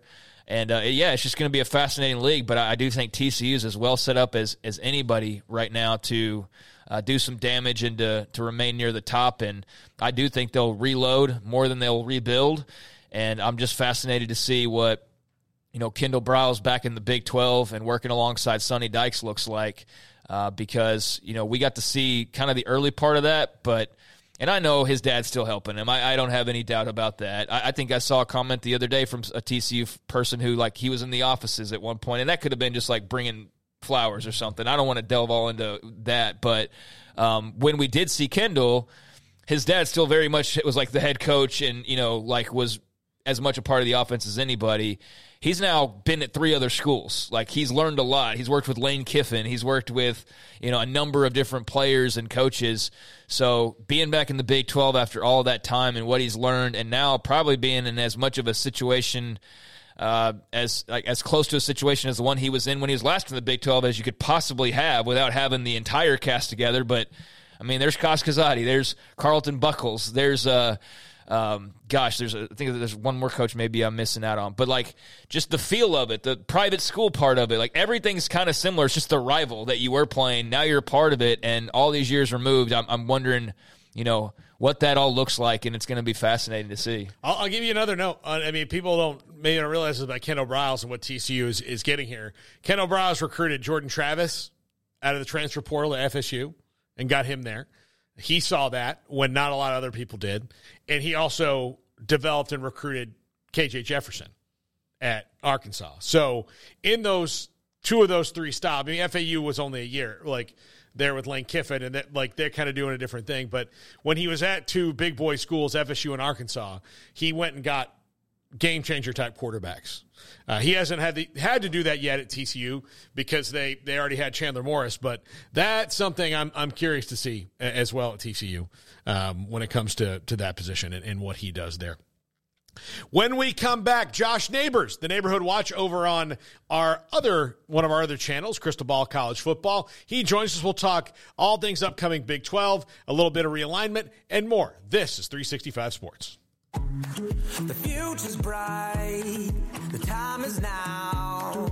College is what you make it. It's a late-night pizza run and all-nighters coding a new project. It's having big dreams and making them a reality. It's a professor who knows your name and your story. It's preparation for your future, your calling, your life. And at Baylor, it's even more. Baylor, where lights shine bright. Don Humidor, your home with a 48-foot walk-in humidor with the elite cigar brands from around the world, including the #1 cigar of the year, Aging Room Cuatro Nicaragua. Plus, they have the great brands like Macanudo and Artur Fuente, Rocky Patel, Aston, and so much more. CBD, great for sore muscles, aches and pains, sleep, Vita Dreams, and anxiety, mild depression, general health and wellness. Their staff very knowledgeable on the subject. If anyone is curious about CBD, ask Carol and Ashley. Don Humidor in the Townwest Shopping Center off Valley Mills in Waco. At Ideal MRI, we feel blessed to be part of the Waco community. We're a small family business here in Central Texas. At times like this, the cost of healthcare has never been more important. And unfortunately, significant illnesses and injuries still occur. And that's why Ideal MRI is open and here to serve you through this difficult time. So if you need an MRI, ask your doctor about Ideal MRI. You can schedule online in minutes at idealmri.com or call 833-IDEAL-MRI.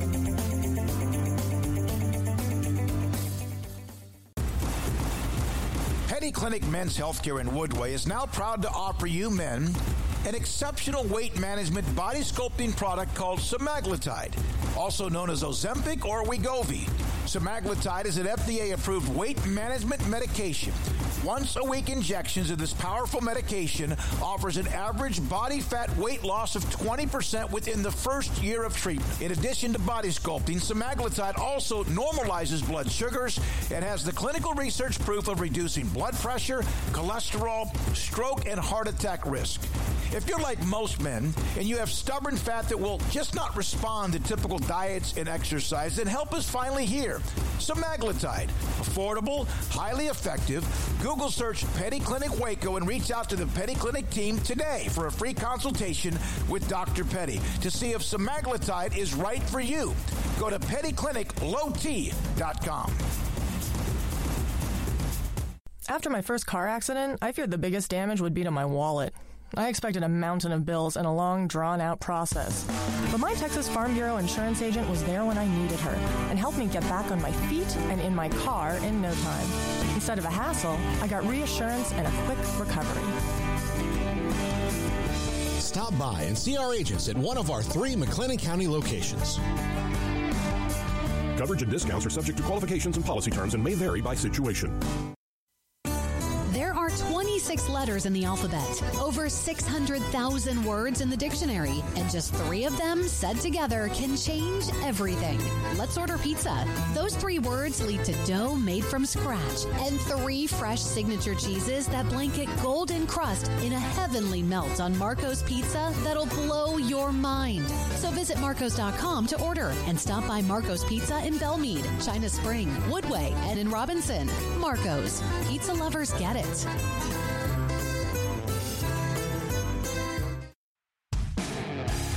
This is 365 Sports, powered by Sikkim365.com. The 4 o'clock hour is sponsored by Boozer's Jewelers, the wedding ring store, specializing in custom jewelry and repair, all in-house. Now here's Paul Catalina and Craig Smoke. Welcome back, 365 Sports. Josh Neighbors, now part of the 365 Sports family on the Crystal Ball College Football Channel, of which Garrett and Jack also have a podcast, the College Football Chaos Podcast, which is Wednesdays at noon. Josh's show is up by 2 o'clock every day, if not before. And I was on Josh's podcast last night, so I thought, what a great way. Let's cross-promote on either channel back-to-back days. Josh, thanks so much for hopping on short notice today, especially Big 12 media poll out yesterday. Texas picked first. Are you buying the Longhorns as the eventual conference champion? Yeah, there's a combination of things here, and it's great to be on the channel. It's great to be with the network. I'm very happy to be here, so thank you guys so much. It's a combination of things, right? It's a strength in the league thing. It's also this team is just so talented, and they're going through what is a pretty natural winning progression. Winning is not linear. A lot of times in college football, theirs kind of looks like it might be, right? Stacking talent, getting better on the line of scrimmage, 5-7, going to 8-5 last year. It kind of all makes sense. So I'm buying it. I'm buying the fact that quarterbacks get better as they get older. I think Will Howard's a great example of that last year. Max Duggan, a great example of that. Quinn Ewers not quite that much experience, but I think it's reasonable to think that, you'd have to play pretty poorly to screw up this array of talent that they have. I mean, they're so loaded at all of the skill positions. And they're also on defense too, pretty deep. It was a good unit last year. They've got playmakers at all 3 levels. So I think it's pretty reasonable to think that this Texas team should be in Arlington. It'd be a massive disappointment, in my opinion, if they did not make the Big 12 championship game. Josh, did you pick them as your Big 12 favorite in the media poll? I did. Yes, I had them 1, Kansas State 2, I think, which most folks had. Yeah. What about your? I don't want to go through our entire teams here, but I am curious about the QB1 spot. Were you a Quinn Ewers guy? Were you a Jalen Daniels guy? A Will Howard? How did you view that? So, because I was talking to some folks about this, I'm not sure how you all do it. Some folks think it's a predictive thing. Right. I don't know if it's predictive or if it's I still struggle with this. Is it the best quarterback going into the year? If you made me pick one quarterback that I had to have, I'd pick Jalen Daniels. Okay. I picked my offensive player of the year to be Quinn Ewers because that is a stupid amount of talent to have around you. And Jalen Daniels does not have that luxury. Now, he might put up some really ridiculous numbers. But the thing is, if they win 6 games again, which I think is challenging, considering Kansas is still not that good, relative to, the rest of the league, I think. Do you give a guy on a 6-win team offensive player of the year or stuff like that? So if I do QB1 right now, I think Jalen Daniels is kind of the best, but I went hybrid. So I did Will Howard, right? I think they're going to win enough. And I think he's a good enough player to where it kind of satisfies both criteria. So I went with Will Howard as kind of the guy I like the most heading into this year, also on a winning team. Josh, was anybody snubbed in your opinion on that Big 12 team? I mean, I didn't see any spot where I was like, oh, it shouldn't be there. I think pretty much like across the board, I was fine with every selection. And I don't get really that upset about the preseason polls and whatnot. I think maybe for the predictive of where people finish, there's some stuff. I mean, Oklahoma third felt gratuitous. I think that was Oklahoma being third, but when it comes to the actual teams themselves, nothing really caught my eye as too much as slanderous, if you will. So there's a lot of schools of thought on Oklahoma and where to slot them or what to expect from them. And I'm a fan, and I don't quite know what to expect. I see all the reasons to believe, starting with the schedule and just having a year under their belts, why they should be improved. I also see the reasons to believe that there's some cracks in the foundation for the first time in 2 decades that are actually maybe dangerous. Where do you kind of fall on that line with Oklahoma and entering the final year of the Big 12? So the one thing that they're trying to do is establish an identity. And you heard about a lot of this when it came to like their approach in practice and whatnot, especially on defense. You heard about a lot of positive change in terms of like habits and whatnot, but that did not manifest itself on the field last year for them. Their defense after that Nebraska game was a complete nightmare, essentially the rest of the way of the season. It looked like an Alex Grinch unit, still, even though he was gone at that point in time. I mean, it's hard to doubt Jeff Lebby and Dylan Gabriel. Like, I don't think they're going to have bad back-to-back, or I guess subpar, kind of off and on back-to-back years. I just wonder, like, how much of an overhaul on defense is going to happen. They've still got a pretty high level of talent. I mean, you could argue they have the second most talented roster pound for pound in the entire league, but they did have their first losing season since I was an infant child. That is something that happened last year. And Brent Venables did not have any answers. Like, Baylor came into that game knowing exactly, everybody knew what Baylor was going to do. They're going to run it right at Oklahoma. And they did. They did it pretty easily. And that's pretty alarming to me. You have a coach who hangs his hat on that, and your team just looked pretty woefully unprepared and couldn't stop what was coming at them against what was, to be honest, a pretty average Baylor team. And Texas Tech let them have it, late in the year as well. I mean, it just wasn't, the Texas game was a complete embarrassment. Like, that team, for as loaded as they were, should have had some more answers than they did against Texas. And just losing the quarterback was not a good enough reason to get drilled like that. And they did. So Brent Venables, for as good of a coordinator as he is, and I mean, you could argue he's maybe the best coordinator in the last 10 years. They did not have a whole lot of answers as a head coach, but I mean, Dave Aranda didn't have many answers in his first year as well.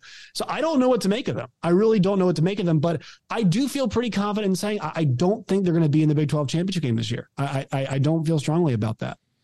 Josh, can you sell me on West Virginia finishing above last place? That's so funny. I was talking to a couple West Virginia folks either yesterday or it was yesterday. I mean, yeah, like they might not finish last, but man, they might give up in the first month of the season. The schedule is brutal. It's absolutely brutal for them. And I'm shocked they've recruited as well as they have, considering the fact that their coach, I don't know how he's selling kids on any vision when he's not, he needs to win like 8-9 games, in my opinion, to retain his job. So I think, like, if you told me, okay, roster wise, like, sure, they shouldn't be there. But if this thing falls off a cliff from the word go, then what is West Virginia playing for? A lot of those guys will find themselves in the portal. And I mean, I feel bad. Like, there's a situation where CJ Donaldson might get ridden to the ground this year, which, if they do that, they might lose him in the offseason. You might want to go somewhere else and play, if I find a different opportunity. And that could happen for other guys on the team. So the schedule for them in the end is not that bad. But if it goes sideways early, like, what are we playing for? And I think that might crush their season and put them in last place. Yeah, man, that transfer portal element of, like, now you're not even so much worried about, I mean, there's the job part of it, or, hey, I might have to fire an assistant, but now you're like, I got to keep my roster together. They're all going to go to the portal. And you're right, like, C.J. Donaldson would be a prime guy to go get a bag somewhere from somebody. In terms of the newcomers, who do you like the most and why? In terms of this year, yeah. Yeah, I think UCF's kind of the one that we look at. I think I'll give that edge because of coaching. I am a Gus Malzahn fan. I don't think Auburn should have ever fired him. I know that some of the sweep stuff and the motion gets a little too cute, and it kind of costs them sometimes. But he's a really good football coach. I mean, you think about the guys, like, there's a short list of guys who've had success against coaches like Nick Saban, and he is one of them. And so I think he wants to be there. It's a pretty good kind of riding off into the sunset job. I'm sure the wife loves it down there, and it's a good spot. It's pretty easy to recruit to. You were a successful SEC head coach. So getting guys who are considering SEC schools that might say, all right, well, Coach, Malzahn's offering more playing time. He also has had success with players like me before. I mean, I think it's a really good situation to be in. The one thing for them this year, they've got playmakers. I don't trust John Rice Plumlee as a passer. I think in situations if you make him a pure passer, it's not going to go incredibly well for you. So that's my question is, if he gets banged up at all, like that thing could head south in terms of their passing game. But they do have playmakers, and I do think that is the one thing for them that helps them. But the issue for all these schools is this. Last year, you'd follow up Tulane with ECU or Navy. That especially now that Kansas is good, that's not happening here anymore. I'll even give you Iowa State from last year. They were horrible on offense. Their defense was gangbusters all year. Yeah, we all talked about the stats. Like if they'd scored 20 points in the first 10 games, they would have won 7 or 8 of them. It's crazy how good their defense was, but how bad their offense was. That's one of the easier teams to play. West Virginia, as bad as they were, swept the Oklahoma schools last year, and they went 5-7. That is one of the easier teams to play. So that is the challenge. Your Navy's, your bad I could say whatever bad version of SMU would be. Your bad ECU. Like those are decent schools, but those are 6-win teams in a G5 conference. So you exchange those for Oklahoma State and Kansas State and Kansas. Right. And so, guys, there's an argument that Jalen Daniels could be the best player in the field in 11 of the 12 games he plays in this year. Oh, yeah. So, and that's what you're now dealing with in this league. So I think that's the big challenge. But if you'd ask me, all right, athletically, coaching wise, I think UCF is the answer. But full disclosure, I'm doing the deep dives. I want to do my deep dives on those schools later on in the summer, just because I'm so familiar with the Big 12 schools. I think the closer to the season I really evaluate those new schools, the better kind of feel we'll have for it if we head in. Josh, what's your look? I'll just ask you we can clip this and put it on our Baylor channel. What's your take on Baylor this year? Up here. I'm buying the dip. So last year I was a little bit kind of tepid on Baylor. And the reason why is Blake Shapen. I hadn't seen enough to be like, all right, this can be great. I mean, the first half was awesome against Oklahoma State, but let's be honest, the injury went down in the second half, and he hadn't played that much. And so I think he's coming into this skill group they have now has to develop together. And I said this a bunch, I would not be shocked if he's very good this year because he had a full year as a starter, had a lot of trials and tribulations, injuries and whatnot. I think the one reason I'm concerned, though, is that they were at their best last year when they minimized how important the quarterback position was, right? That little stretch they had, I forgot who else they played in that middle stretch, but it was kind of in that little moment where they beat Oklahoma. It felt like their best ball was running it. They still have that wide zone. It still kind of terrifies a lot of schools because they're so efficient with it. They have arguably the best running back in the league. I'm going to buy the dip on Baylor this year. I'm not, I trust Dave Aranda to have the defense in some relatively decent form as well. And I think it's also a tough team to beat most of the time when they're at home. I think when the fans, when they're engaged and the team is playing well, that is a difficult place to go in. So I would not be shocked if I saw Baylor in the Big 12 championship game this year. That is not one of the teams I'd be shocked to see in the Big 12 championship game, just because they've got a coach who I think is just as good as anybody at evaluating what happened before and is very honest about it with himself and everybody else, and then making those adjustments. All right, right now, gun to your head, which is a phrase I don't like, but I thought I would use it. But Big 12 championship. Kansas State and Texas. K-State is bringing back most of the group that did it last year, and then Texas is just it's their time. I mean, this is the best chance they're going to have a winning conference title in maybe you go either way, the future or the past, in a decade. Because I'm not sure the SEC is going to present that opportunity in the immediate short term for them. So they've got the money in the bank briefcase, to use a wrestling term. They got to cash that son of a gun in. This is the moment for them. They have to get there. And then Kansas State. I mean, it's just the balance. Like, I feel pretty confident in Will Howard, which is a weird thing because I was ready to give up on him last year. I didn't think he was that good, before obviously he started playing well. And that group is together. The most important part of the team, the offensive line, is there. They've got good skill weapons.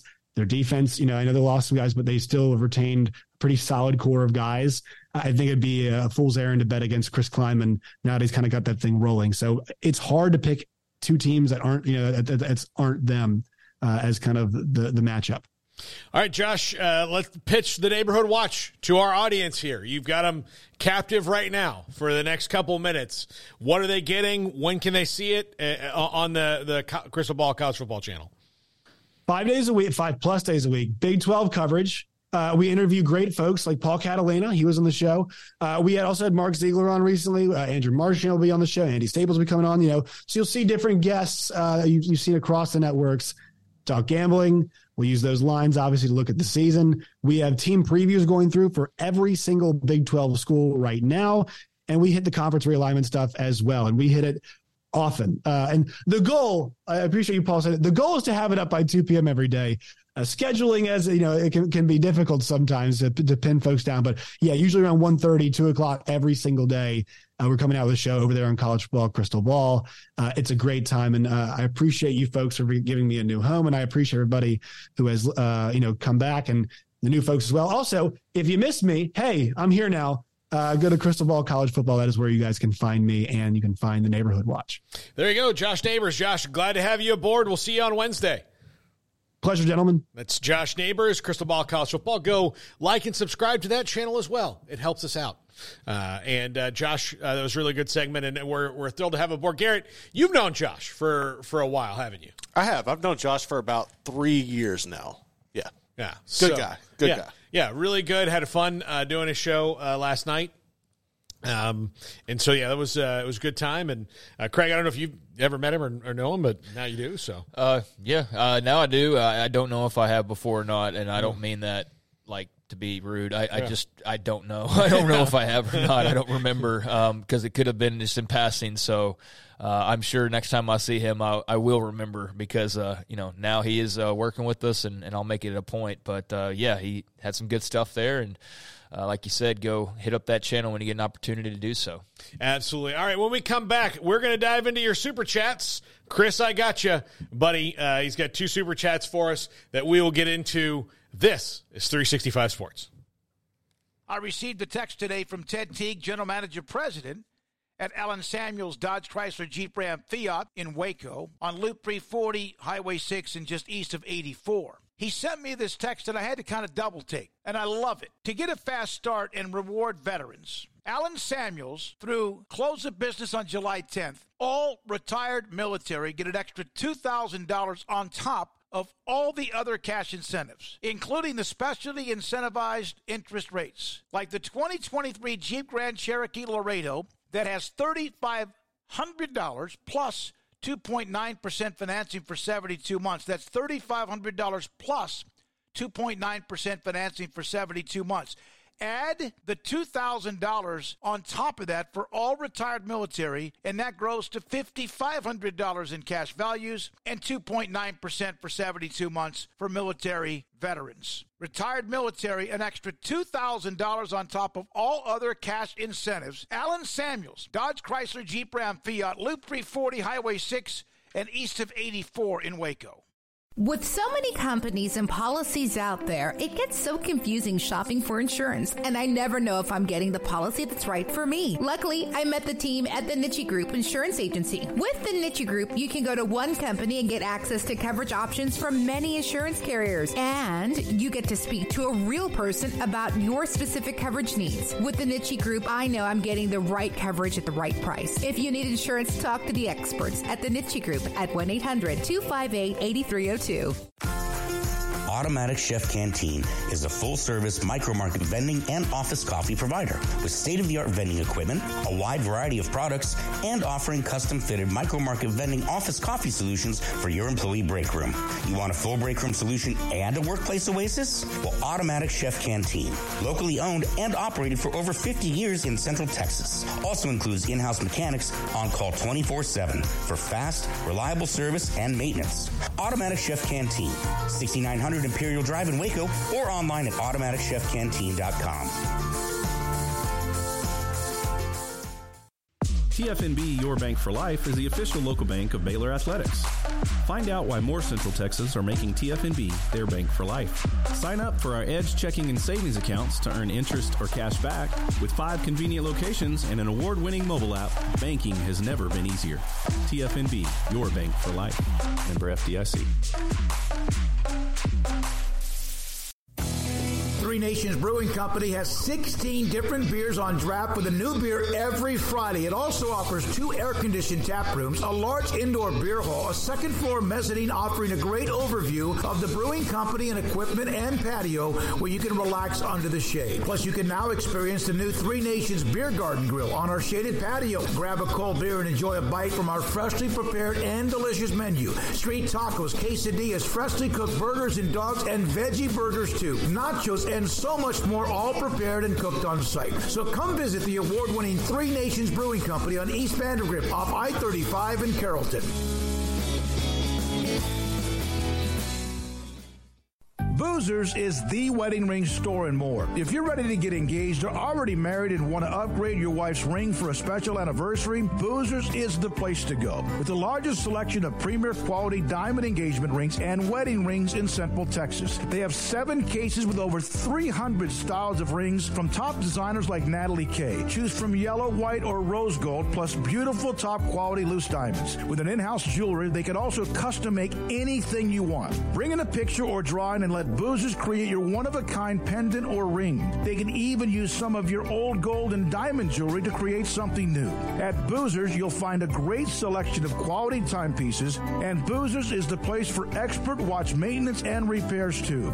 They specialize in expert Rolex watch repair for fine jewelry, watches, custom work, and more. Go to Boozers on Valley Mills and Lake Air Drive in Waco. Boozers, the wedding ring store and more. This is 365 Sports. Are you a Sikkim 365 super fan? Then try out our premium subscriptions at Sikkim365.com. Welcome back in 365 Sports. All of us back together on Monday, Tuesday in studio, Wednesday and Thursday from just a dungeon called AT&T Stadium. Yeah, I mean, it's a cool spot. It's obviously been a huge venue for a lot of different events, Super Bowl, WrestleMania, Final Four. Jonas Brothers. Sure. I'd go more George Strait or Taylor Swift. You know, people that sell that building out in about 30 seconds. But, yeah, it's a cool spot. It is just a bit cavernous because you've got 100,000 seats surrounding a football field with a couple hundred people on it, and that's pretty much the setup. But it's a cool backdrop, and, you know, I wouldn't mind being on Pensacola Beach like they do in the SEC for spring meetings, or I guess down in Hoover for media days. Well, I think don't know they're in Nashville this year. Yes, right? now it's Nashville, right? Now it's like that's the thing is like you got Nashville, so there's a whole scene there. Pac-12 in Vegas. I'm thinking, you know, Arlington's cool. Like, I don't know what Arlington would be like, and I'm not a partier by any stretch at this point, but you know, in my younger years, it would have been nice to have Texas Live there. But without Texas Live, that would have been miserable. So at least you have Texas Live that's around now to give you a little something to do that's close by. But outside of that, it's of course we're there, parking lot city. And we are there during the All-Star break.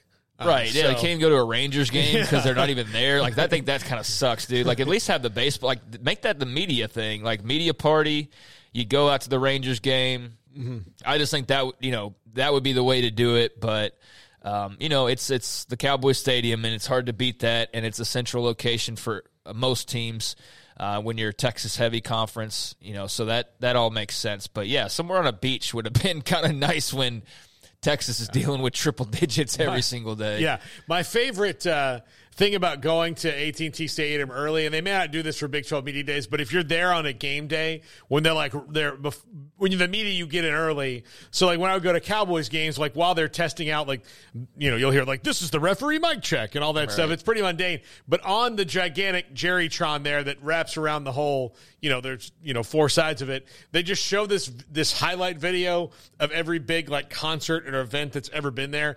And it is wild to jump from, like, oh, look, there's Shakira, and then you're like, oh, here's George Strait, and then there's a basketball game and a football game and WrestleMania and monster trucks and everything. A better look at it when you walk in the tunnel area, like where you'd go to the locker rooms, and there's a little room specifically on one end zone where they keep all the banners and stuff from their various events. So you see the WrestleMania banner from when that was hanging. You see, the Super Bowl banner from when that was hanging, all the Final Four stuff, and et cetera. And it's just like a little room, which is all these things hanging. It's pretty cool to see. And it's just probably a 1/100th of the events they've actually had there when you start counting boxing. And, I mean, they've had everything there. So, yeah, it's a cool venue. It's still one of the best in the entire world. But if they were to shake things up a little bit with the new Big 12, I'd be totally okay with that and would be all for it. Send us down to Orlando. Yeah, like that. I think that would be great. I understand that would be a bit more travel for pretty much everybody other than UCF. But let's go to Park Cities in the summer. I'd be fine with that. Like I said, there's some options out there now, and so that would be cool. Maybe that's in the works for in the future, but hard not to look at folks in Nashville or Las Vegas and go like, that'd be cool. All right, look, if we're going to do Big 12 Mexico, then, Cabo, let's... Not Tijuana. No. Yeah, I don't think you want a bunch of media guys running around Tijuana necessarily, but yeah, Cabo would be cool. That would have been the Dan Beebe Big 12 Mexico. Yeah. Cabo would be cool. I don't even know where Cancun stands. Like, is that more of for the younger kids still, or is that? I don't know. I don't even know. I don't know. I don't go to Mexico very often. Spring breakers, where do you go? Cabo or Cancun, Puerto Vallarta. He's like, I'm not a part of the crowd. Yeah, so I don't know. Levi rolls deep. He just went to the Amalfi Coast. I just hear. Yeah, that's true. He's like, Mexico, peasant. No, yeah, I think that there's opportunity to do everything a little bit differently with Brett Yormark's tenure going on now. Everything should be looked at, and hey, if it turns out that AT&T is still the best spot, that's cool. It's a good venue. I'm not trying to dog it. I'm so used to it at this point. We've been there, we've done that, and done it back over 110 times, and so it's lost its appeal as far as. Like, wow, look at I've seen it 100 times. I can give people directions in it. Yeah, like that's what I mean. It's like, here, let me show you around. Do you work here? No, I don't. I've just been here a billion times. No, and not just like, oh, I think it's over there and I'm confident I'm right. I'll be like, no. Go this elevator. This is where you're going to be. Like, you'll be fine. Talk to Hank. He'll take you up. You like that kind of, that's how much we've been there. But you also, too, like, I understand you don't want to, you've lost. Okay, you didn't have a stranglehold to begin with on Texas once Texas A&M left. You certainly aren't going to have it post-Texas. You're trying to hold on to Texas as best you can, but you're definitely getting a good chunk of the pie cut off.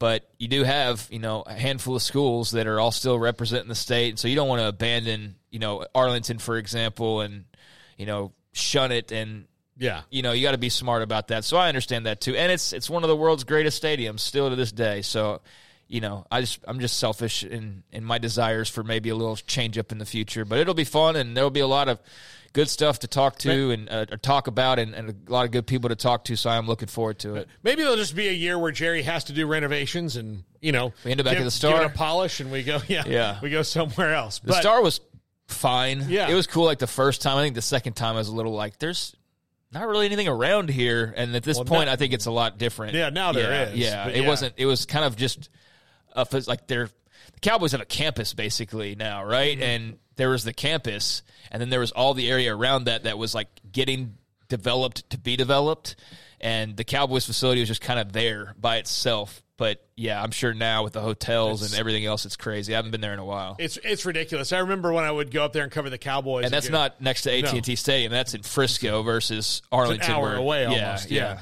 So I would go up there to cover the Cowboys, and when it was first being built, you go up there in the morning, you get to watch practice for a while, and then you have like an hour and a half where you go and eat lunch, And, if like sometimes I'd go like Machota and Hellman, we'd go to lunch or something, but sometimes you're there and none of those guys are there yet. They're coming. They don't need to see whatever you're going to see, or they're not there. And so I'd be there and be like, oh, I guess I'm just going to go grab lunch.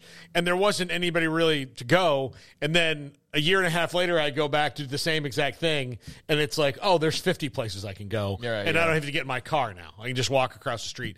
There's all these places. All right, let's get to these 3 Super Chats, and then we're going to replay Phil Bennett from the other day because he was so good and is always great. But we want to replay Phil Bennett here in the last hour. Kim Coulter, thanks for sticking up for us with a guy who was calling us clowns earlier on the chat. Appreciate it, but, thank you for the $4.99 Super Chat. Really appreciate you, Kim, and everything that you do. Chris has sent us 2 Super Chats. Guys, Antonio Brown destroyed an Arena League team in less than 4 months, and the WNBA has never generated positive cash flow in their 27 seasons, yet clamor for pay increases. Is the world nuts? Well, yes, the world is nuts. The world's always been nuts. It just goes through phases where it's a little less nuts than it was the years before it and the years after it. So we are in one of those phases where I don't think it's ever going to be less nuts than anything. If we can get to a less nuts phase, that'll be great. For Antonio Brown, he's just a psycho, and everything he touches turns to crap. For the WNBA, I mean, there's a really simple explanation for them making money. It's getting women to go to the games, and they've not been able to do that in 27 years. They've not gotten women to watch the games on TV. Women don't go to the games. I know that men can go too, but let's face it, empty seats don't have a gender. They can be whoever you want. And if women were going to the WNBA games, they'd be making money. But they're not, and they're not watching them, and that's the problem. And that's really who the WNBA needs to be complaining to, in my opinion. I'm not no one can paint me as a misogynist or anything like that in my life. Believe me, you can't. But just bottom line facts, that's what it is. I would love to see the WNBA do well. I would love to see every sports league do well. But they've had a problem, and then they've not been able to reach, in 27 years, they've not been able to hit and make money off their target audience. Bottom line. Yeah, I mean, I have no interest in the Antonio Brown saga. I don't even know what he's done here of late. I think I did see something about the team that he was he running the team or part of the team? What exactly was it? I think he was like a player coach type thing. Okay, yeah, and he's out now, and yeah, I mean, he's just a train wreck. I don't really get entertained by his antics at this point or follow them, so I don't really have much knowledge of that situation. The WNBA thing, I mean, that's a story I probably talked about in the same frame, as far as the kind of picture you painted there. I've been talking about that for years. That is what it is. Like Paul said quite a bit there, and outside of that, good luck to him, but it's, it is what it is at this point. I mean, I'm sure there are ways to grow it and all that, but as far as the argument of, pay and all that, I have no interest in talking about that or really any strong opinions on that. No. I don't like Antonio Brown's just a weird dude, and but the WNBA is a thing. Look, and they're some players that are trying to start a league that plays in the off season of the WNBA, but I don't know how that's that's kind of the Michael Scott, I'm going to start another paper company and another paper company and another paper company. Well, the subsidized league from the NBA is not making money. You need to focus on how can you get that money from your target audience, which part of the problem I do think is they've been targeting the wrong audience for a long time. I think they clearly haven't done a good enough job of getting women over into watching it. Targeting a male audience is just not going to work. It's just not going to, for whatever reasons you want to paint that, but that's who you need to target. And Chris also said in a $5 super chat, guys, do you see the stadium elevation in addition to the cold weather late in the season as the best home field advantage in the new Big 12? And I assume he is talking about BYU. Yeah, sounds like it. Yeah.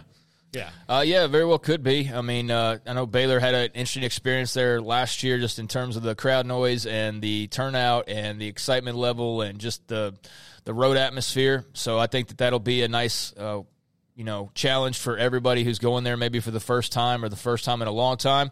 And that should, especially at night late in the season, make for some interesting games. And I want to say, I was just looking at their schedule the other day, and I forget who they have late in the year, but there will be a couple of those games, where that could potentially come into play. They host Oklahoma. That could be a cold game and at night, and could be a lot of fun. They host Iowa State, and really, that's about it for the second half. They're on the road quite a bit. They're at Austin, at Morgantown, at Stillwater in 3 of their last 5. But hosting BYU and Oklahoma State there in mid-November, that could get interesting. And, I think that'll be a really cool atmosphere and could be, a challenge, because I definitely saw that with Baylor. That crowd had an impact on the game and the outcome eventually. So, absolutely.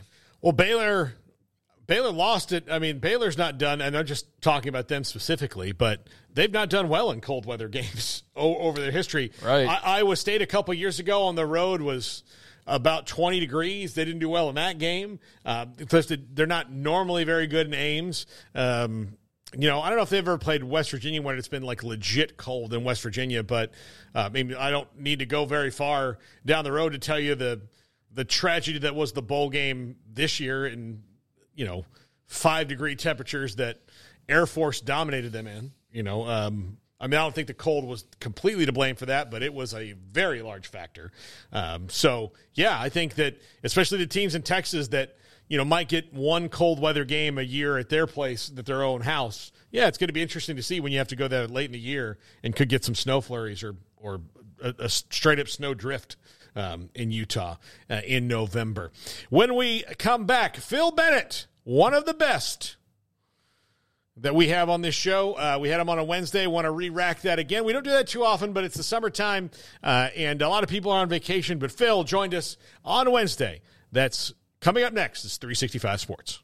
Looking for power, performance, adventure, or luxury? We've got it all at Allen Samuels in Waco. Shop the greatest selection of brand new inventory and find the vehicle that's right for you. Get amazing deals during the Make This the Summer sales event on new Ram trucks, Jeep SUVs, Chrysler sedans, minivans, or a sporty Dodge. At Allen Samuels, we're committed to taking care of our customers, and that means having as much new inventory on hand for you to choose from. Shop AllenSamuelsDCJ.com or come in to see us today at Allen Samuels in Waco. Pizza, burgers, and Bears football. There's no place around Waco that serves them all other than Bubba's 33. Come show your green and gold and enjoy some of Waco's best food and beverages while watching your favorite team, the Bears. When real Bears fans get hungry, Bubba's 33 is the #1 spot for ice-cold drinks, hand-stretched, stone-baked pizzas, and bacon-infused burgers. Join us for indoor or patio dining. Bubba's 33, Waco's restaurant and proud supporter of Baylor Bears football. Sick 'em, Bears. Baylor Scott & White Southwest Sports Medicine and Orthopedics, the team physicians for Baylor Athletics, diagnosing and treating all sports-related injuries, including concussions. These specialists also provide orthopedic services for athletes and non-athletes alike, whether it's knee or shoulder pain, a wrist injury, orthopedic spine care, and even an arthritis and total joint clinic. Trust the doctors Baylor Athletics trust. Baylor Scott & White Southwest Sports Medicine and Orthopedics wants to get you back in the game.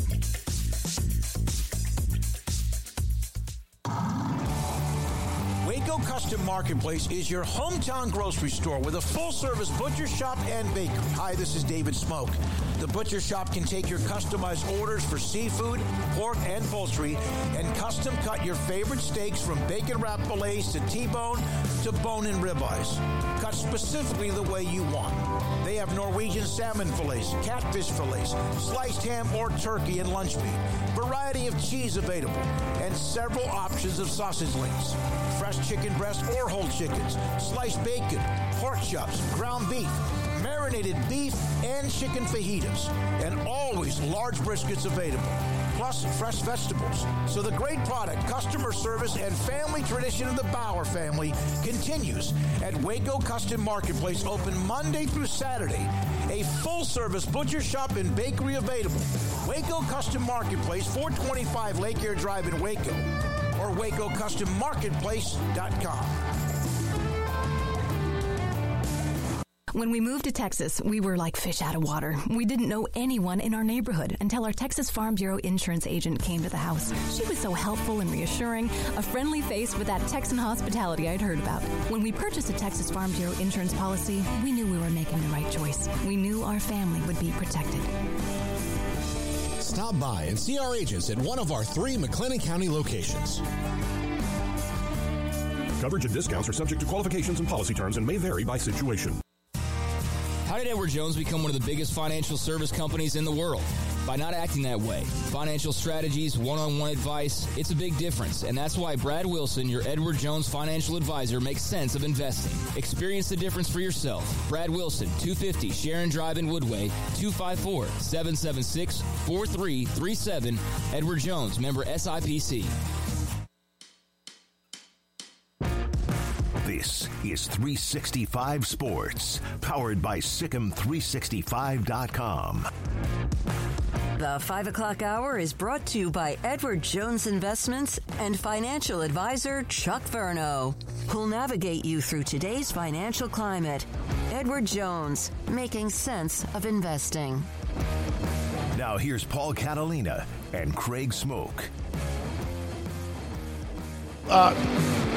We aren't the same if we don't have longtime college football head coach and assistant coach Phil Bennett, former Texas A&M football player as well, with us on the show. It's been too long, and we hope the news is that throughout the football season, Coach Bennett will join us for Truth Serum on Mondays or whenever day he picks after a college football weekend.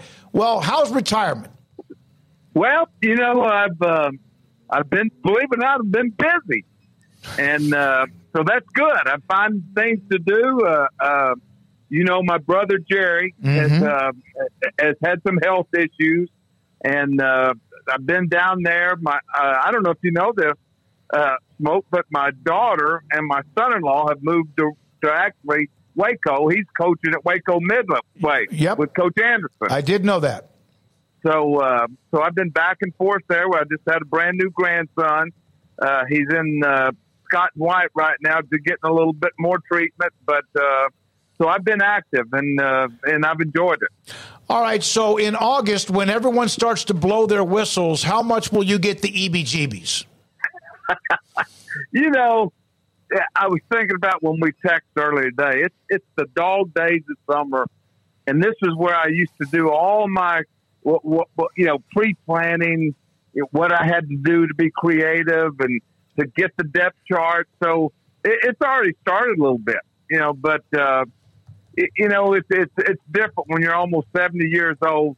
I'm not as smart as I thought I was, and I don't have the energy I used to have. So, but I can still talk about it.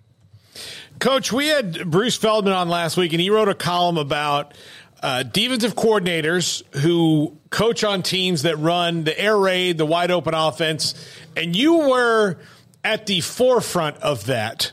I was kind of surprised he didn't call you, in that you guys were almost kind of like the guys who were working on penicillin before they figured it out, because it had to be, for you, growing up in all these different eras of college football, pretty jarring to have to rethink everything you ever knew about how to coach and have a team ready so quickly to go back out on the field.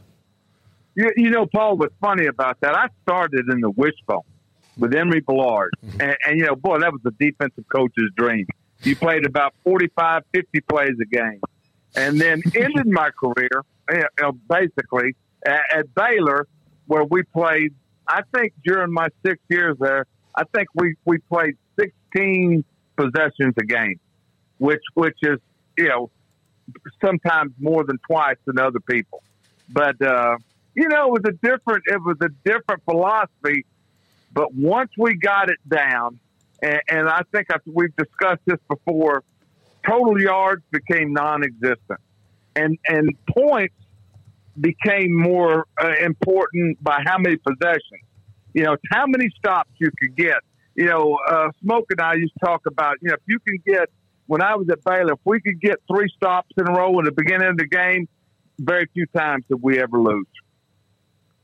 Coach, how similar is what Sonny Dykes does and what he'll be doing with Kendall Briles compared to what he was doing last year with Garrett Riley? I mean, there's a lot of the familiar faces that we just kind of touched on, and then stylistically, how similar is what they're going to try to do compared to what you guys did back then, or even what we saw from them a year ago? Yeah, I think they'll be somewhat similar. One of the things Kendall was a little bit. He had to be different, and I thought he did a really good job at Arkansas of being creative with the players that he had.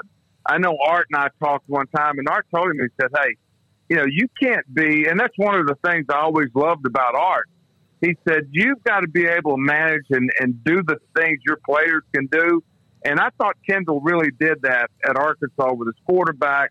He never had a great running back. Their offensive line wasn't great. So he slowed the game, the quarterback run game. He did some things. I think at TCU, he might have a more explosive group of guys that he will get back to what he wants to do. And that's what, Art and those guys did, spreading the field, tempo, and making the defense try to react to them. I got to ask you this, Phil, because talking about Kendall and also Lebby's at Oklahoma, and we know, coaches are all throughout America since the breakup of the coaching staff after 2016. When you see everybody back landing on their feet, you, of course, Arizona State, and then at at North Texas, what do you think?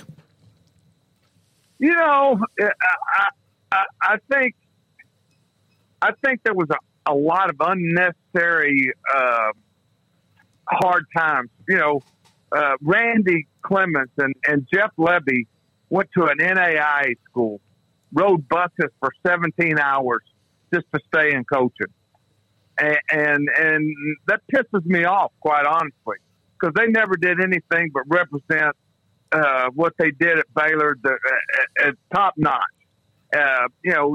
Kendall had to go to FAU, and I don't like what transpired and what they had to go through, but I admire where they're at now. I think, Smoke, we always talk about, the cream rises.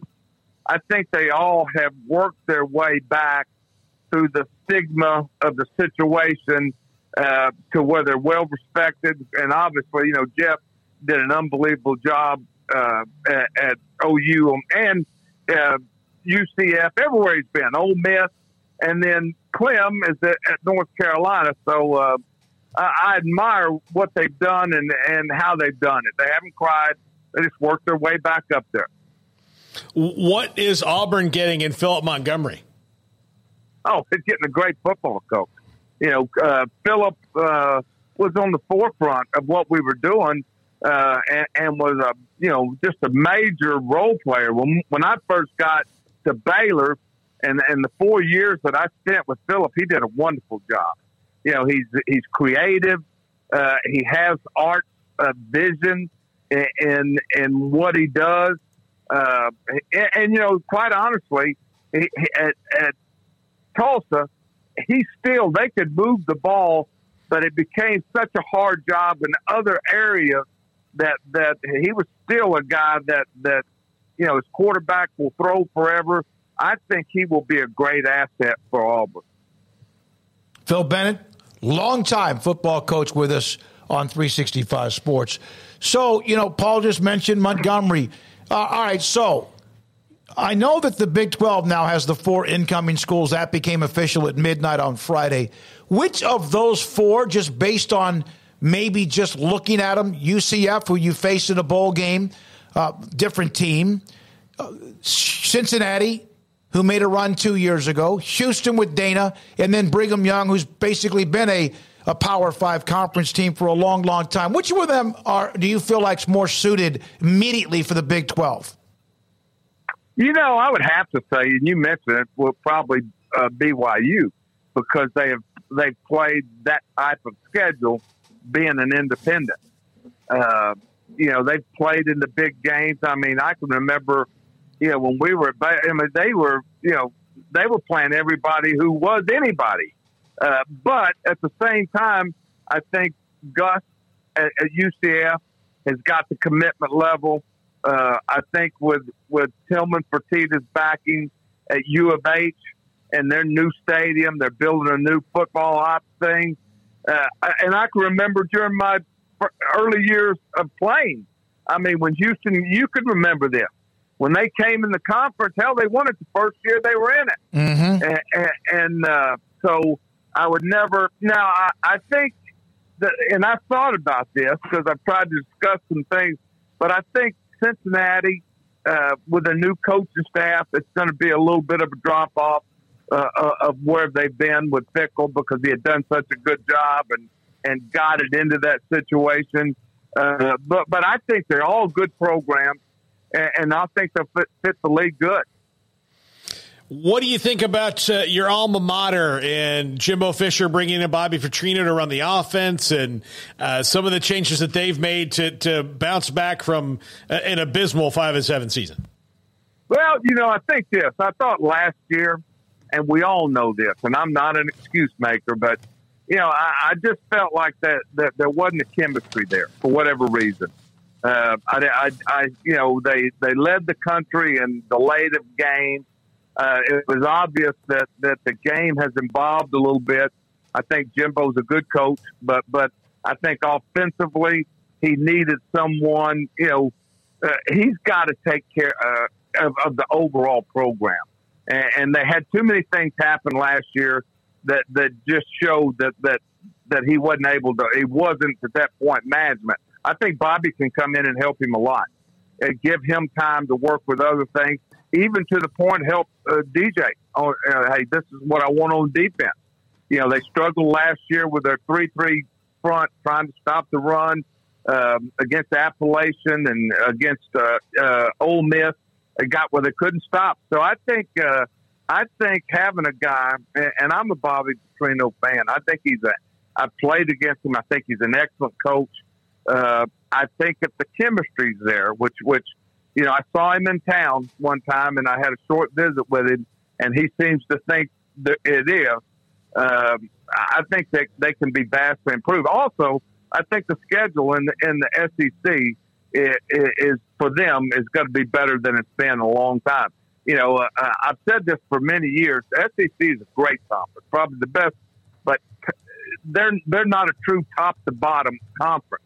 If you look last year, Texas Tech, dominated Ole Miss in the bowl game, but the upper level guys, the Georgias, nobody's been able to touch them, and I don't know how many.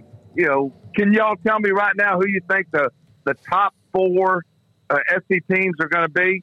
Obviously, Alabama's going to break in a new quarterback. Georgia's going to break in a new quarterback. Tennessee is going to have the guy. So it's going to be interesting to see. And I think A&M maybe can get to their first their game against Alabama. They might be undefeated and might have a chance to get hot.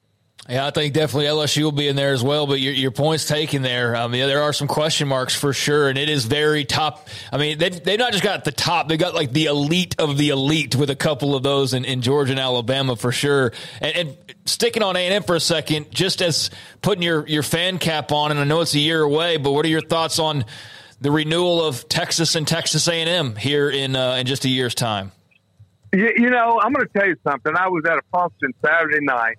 I coached that win, and we're very close. And they, y'all might have seen it, but they did a documentary on him. Anyway, we were talking, and something was said to me. I never thought about this, but they've not played since 2011, and the younger kids really have never valued the younger fans that game. Having coached in it, played in it, I'm telling you, it has hurt me to the bone that A&M and Texas have not played, because it is one. And I've been in some great rivalries. It is one. To be involved in it as a player and a coach, it's just electrifying. And I am tickled to death that it's going to happen. And I'm still hopeful that it's going to be in Thanksgiving. Every one of us that have grown up in Texas, always look forward to Thanksgiving for that reason. So I'm excited about it. I'm not going to lie to you. I'm disappointed it's going to be in the SEC, but that's just the way it is now. That Thanksgiving, you had Auburn, Alabama, Nebraska, OU, A&M, and Texas. And I know there were other games, too, like Ole Miss, Mississippi State, the Egg Bowl, whatever. But those were the dogs, right? Those were the alphas in college football. So, speaking of Texas, they're about to move into the SEC. It appears as if Sarkisian has turned the corner. Maybe they have grit, they have a better culture, they have a little edge to them. Do you see that, or is that just fool's gold again? I'm going to tell you, it's to me, you've got to prove it. I'm not. I think he's a good coach. I think Gary Patterson helped them immensely on defense. I know he did. They got better. They got sounder there. And I think Quinn is a good quarterback. A great one, I don't know. Losing Bijan Robinson, is going to be huge. And then I haven't seen them. I thought last year against Texas, maybe if Ewan hadn't got hurt, against Alabama, they could have won that game and maybe should have won it. But week in and week out, I've also saw them against Texas Tech, and they were, they just weren't good enough to beat Tech at Lubbock. And so the consistency and all the different things coming together, I know you can say they've got better players, but I'm going to have to see it. Phil Bennett with us, 365 Sports, former Baylor defensive coordinator with us with Craig Smoke, Paul Catalina, and David Smoke. Do you have a favorite A&M and Texas game that you were coaching in or playing in? Oh, yeah. Coach Roll's last game as a coach in 1976. It was a Thanksgiving night in Austin, and we Earl was banged up a little bit. He still played, but we beat Texas. I think it was 27-6, and it was at that point of the year we had lost a close game. We'd lost two very close games. We ended up 10-2, 11-2, and I thought at the end of the year we were the best team in the country at A&M, best team I'd ever been involved in, the best team I was involved in any fashion at A&M, and we won the game, dominated the game in Austin, and then went on to beat a very good Florida team in the Sun Bowl. Of course, you say, well, Sun Bowl. Back then, hell, there were only 10 and 11 bowls. So if you played in a bowl, you were a top level team. But and then Coach Roll ended up, I think he was 54, 55 years old, retiring after that. What will you miss the most about coaching? I'll tell you, I've said this before, just the interaction with the players, the coaches, everybody. I've always, people don't realize how many people it takes to run a program. I told you this one time at Baylor, Smoke. I was good friends with the trainers, the managers, the equipment people. Mike Sims and Mike Sims is one of the best I've ever been around. Everywhere I've been, it takes so many people to do it, and to come together for one cause, and I try to prove that you can get this thing to a higher level, at a highest level. That's what I'll miss, and getting the kids to, as the Tom Landry saying, hey, great coaches or good coaches get players to do what they don't know how to do, or sometimes don't want to do, to get where they want to get. And I'll miss that, because I think you have a calling to get kids to play at a higher level and keep them excited. And sometimes, I tell people, they say, well, you act like you're mad. I said, not mad. It's just a sense of urgency. Mm-hmm. And I think this too, nowadays, everybody talks about you can't mistreat. Kids aren't soft. If they're soft, it's because we let them be soft. I still think kids want to win. I think they want to get pushed, and I think they want to be driven. And now, I didn't say disrespected, and I don't want to. You want to be careful of crossing that line. But I enjoyed that, and I enjoyed seeing kids get better, and the camaraderie with the coaches. You know, I tell people this. I've had, if you look at my career, I've probably had a career probably as good as anybody. I mean, I've been so fortunate. I've never had a bad job. And we were talking. I played golf with R.C. Slocum a month ago, and we're talking. He said, "What would you bet?" I said, "I don't know. I couldn't say that all of them were good. Every place I've been, I couldn't sit there and say I didn't like it there. Never. Now, some jobs really felt very fortunate that the people that I've been around, I've really enjoyed them, and I thought that we were doing the right thing."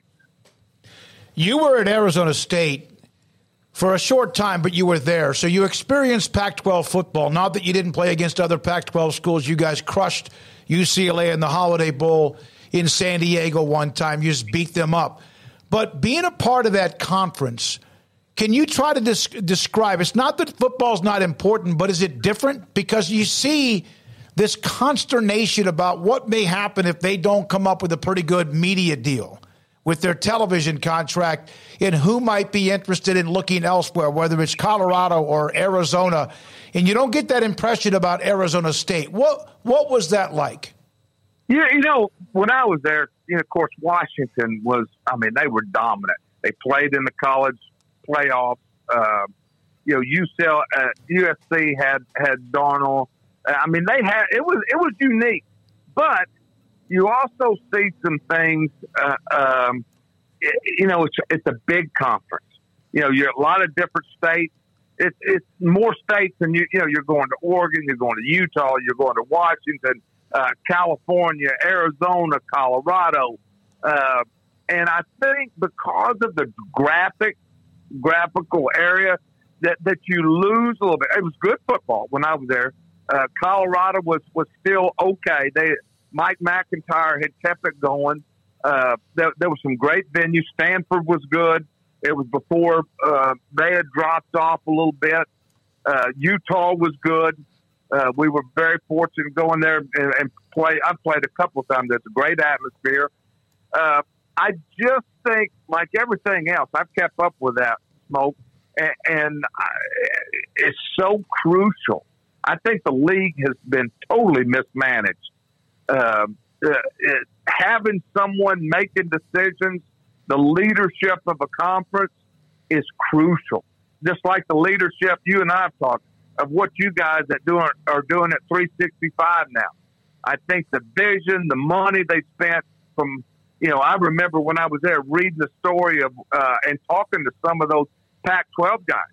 They built that, paying that rent that they were paying in San Francisco, and they moved in there. And I think there was a lot of confidence lost. And then I think that now you're looking around, they're saying, and USC saw it, and UCLA, and the unthinkable has happened. Their two LA teams are going to the Big Ten, which in our lifetime, who would have ever believed that? Honestly, that would have been an April Fool's joke. Mm-hmm. Yep. Yeah, things have changed dramatically. My last question, because you only experienced it, it's only been around for a couple of years, Phil. What is more or was more of a distraction, the transfer portal or NIL? It was a combination. The transfer portal, after my last year, my first year at North Texas, we lost two very good players, and they were definitely D1 players. They went to UCLA, really good players, good kids, and they did well out there. We lost a couple other kids, and then this year, or last year, we lost a couple of guys just on NIL stuff. So, what I don't like is there's not a common denominator. I read something recently about A&M and made a statement, said, the state of Texas allows us to do this, and the NCAA said they're going to have to abide by this. And basically, you've got a state law and you've got the NCAA. I don't know how who do you respond to on that? Mm-hmm. How is that going to work when you're a member of the NCAA by agreeing to go by their rules, but yet on this one, because it benefits you, you're gonna go by state law. I mean, I don't know. You tell me. What are you hearing on that? How's that gonna happen? And then you go to Florida, they can't do that, and there becomes a distinct NIL advantage with your on-campus people being able to manage what you're doing, and you can't do it at Ole Miss. You can't do it at Mississippi State. How did they make that fair? Yeah, Coach, it looks like A&M has kind of indicated that they're going to follow the state law, or that's where they're going, because I get a feeling that a lot of their big politically tied-in people help push for that. Same thing at Texas, as where schools like Baylor, we've had Mack Rhodes tell us they're going to follow the NCAA law. It doesn't benefit them to. But do you think that's also the case, and you've mentioned this, Craig's mentioned this as well, because those two aren't worried about the NCAA, even though A&M's been hit before a handful of times. When you're a smaller school or a smaller fish, no matter how good you might be, you just don't want to mess with it? Yeah, I think that very well could be the answer, but there has to be some guidelines, and I think every coach in America will say the same thing. It's got to be equal. I mean, when you're sitting in there, Baylor, A&M, they're 90 miles apart. I mean, they're going to compete. They're trying for the same thing: get to the playoff, win a national championship. You have to have something. It's got to be a fairness. Now, I understand this. There are the ones that, hey, some have more things than others. I mean, Lord knows, University of Texas, has always been able to outdo the people in the state of Texas. Now A&M has moved up, but I just don't know where the bottom line is going to be with this. Because everybody says, well, the NCAA is done. That's not true. I mean, at this point right now, the NCAA is still in charge of college football. And now, how much longer? I don't know. Is this going to be there? Is this going to be the end of it? That's the question. I don't know that. I mean, you look at what's happening in the playoffs when it goes to 12 teams. A lot of people talk about. A lot of people I know that are very well informed. They think that they're going to take over. There's going to be 68 teams, and it's going to be the bowl subdivision team, whatever it is, and there won't be an NCAA. I don't know if that's about. I don't know. Have you heard that? Man, we've heard it all. We've heard it all. We really have. We've heard it all. We've heard that, some are just going to send the middle finger and go ahead and see what you can do. And then there's some that are nervous about maybe they've already overstepped their boundaries and worried about taxes and what's the write-off or what can be done here. I know Del Conte sent out a letter saying, okay, hey, we need to kind of, this is what we need to look at. So even the big boys have to still wonder, okay, wait a minute, the NCAA feels like nobody cares about them because they have no power, and that's about the time they want to show their power. Yeah, I've always wondered, though, Coach, why the NCAA just doesn't take the laws in Florida and Texas, take out a couple of little smaller things they don't like, and make that the rule. That way there's the rules. It's the same for everybody. Now you don't have to worry about anybody's state legislature patching it. Here's the rule. Here's what everybody's agreed to. And then we're going to move on. And based on your actual coffers is how you can work within these rules.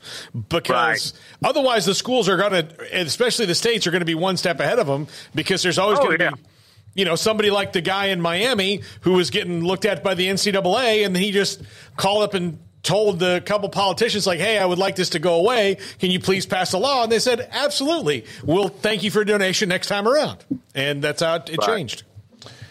When A&M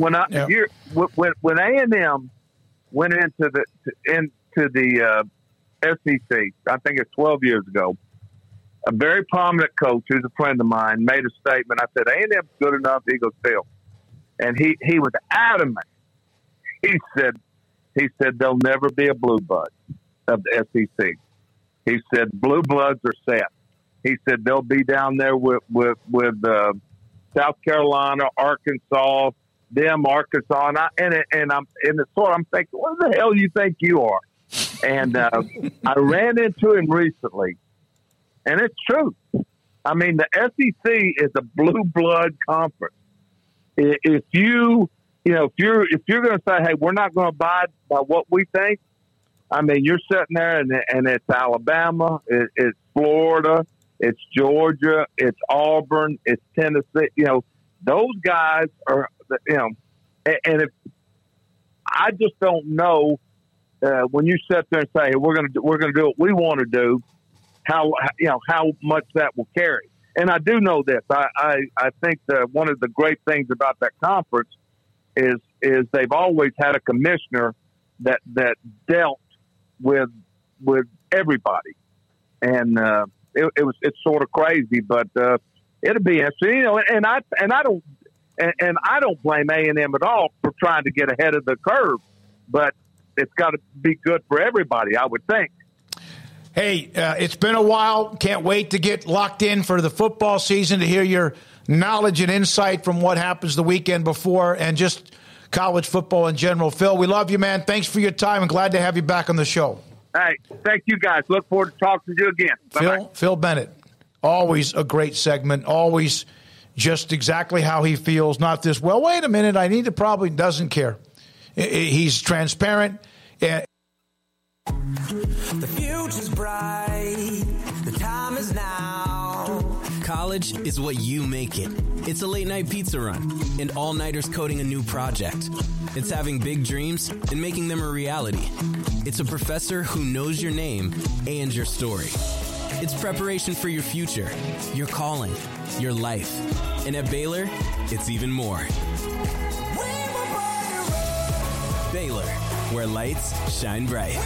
Aaron Duvall, owner, Texas Beef House. Aaron, it's premium grade East Texas beef, and you're located just outside of Tyler. No hormones, no antibiotics, no steroids, the kind of beef that people want. And then also your label is what catches people's attention as well. Yes, we have a all-natural, pasture-raised Wagyu beef. It's a USDA label. That means our cattle never spend any time in the feed yard. They go straight from the pasture to the day of harvest, and we oversee the whole process from the beginning of the genetic choices when we make these matings to the time the calves are born, to the feed choices, all the way through when the animals are harvested. So we oversee the whole thing as a family, and we just believe, life's too short to eat average beef. So we offer people a chance to step up their game and try Wagyu beef at TexasBeefHouse.com. Where is the best beef in Texas? Your house. When you order from Texas Beef House, unleash the flavor of Texas-raised Wagyu. From our pasture to your plate, TexasBeefHouse.com. Let Camille Johnson Realtors guide you seamlessly through the process of buying your dream home or selling your current one. Commercial, farm and ranch, or residential, Camille Johnson Realtors can smoothly and successfully lead you through any transaction. With a team of 28 experienced agents who are excited about serving you, Camille Johnson Realtors services the entire greater Waco area. If you're in the market to buy or sell, contact Camille Johnson Realtors, 104 Midway Center in Woodway, or find them online at www.CamilleJohnson.com. Camille Johnson Realtors, elegant, charming, warm. Welcome home. Stepping into a new pair of boots is great, but stepping into the boots of a U.S. Army officer can also add confidence and leadership skills to your son or daughter's career path. There are more than 150 occupational specialties to help them find the best fit for their future. See all the things your son or daughter can achieve in our boots at GoArmy.com. U.S. Army Waco Recruiting Company, 254-598-8131 or 254-776-1543. There are 26 letters in the alphabet, over 600,000 words in the dictionary, and just 3 of them said together can change everything. Let's order pizza. Those 3 words lead to dough made from scratch and 3 fresh signature cheeses that blanket golden crust in a heavenly melt on Marco's Pizza that'll blow your mind. So visit Marcos.com to order and stop by Marco's Pizza in Belmead, China Spring, Woodway, and in Robinson. Marco's. Pizza lovers get it.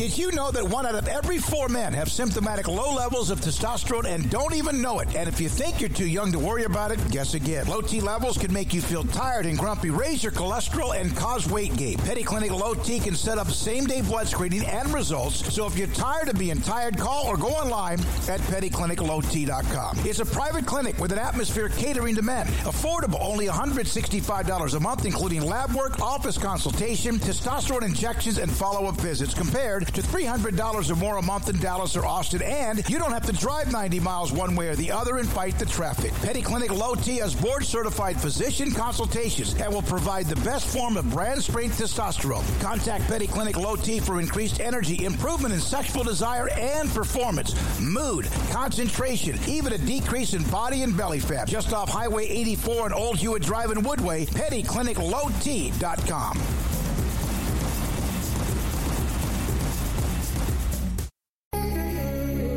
It's time for Paul Catalina's Top 5, brought to you by Texas Beef House. Where's the best beef in Texas? Your house when you order from Texas Beef House. Unleash the flavor of Texas-raised Wagyu. From our pasture to your plate, TexasBeefHouse.com. Top 5 things Texas has to do to win the Big 12. Look, they've been picked number 1. We've been talking about it for a couple of days now, but these are the 5 things that they have to do in order to make sure that they win the Big 12.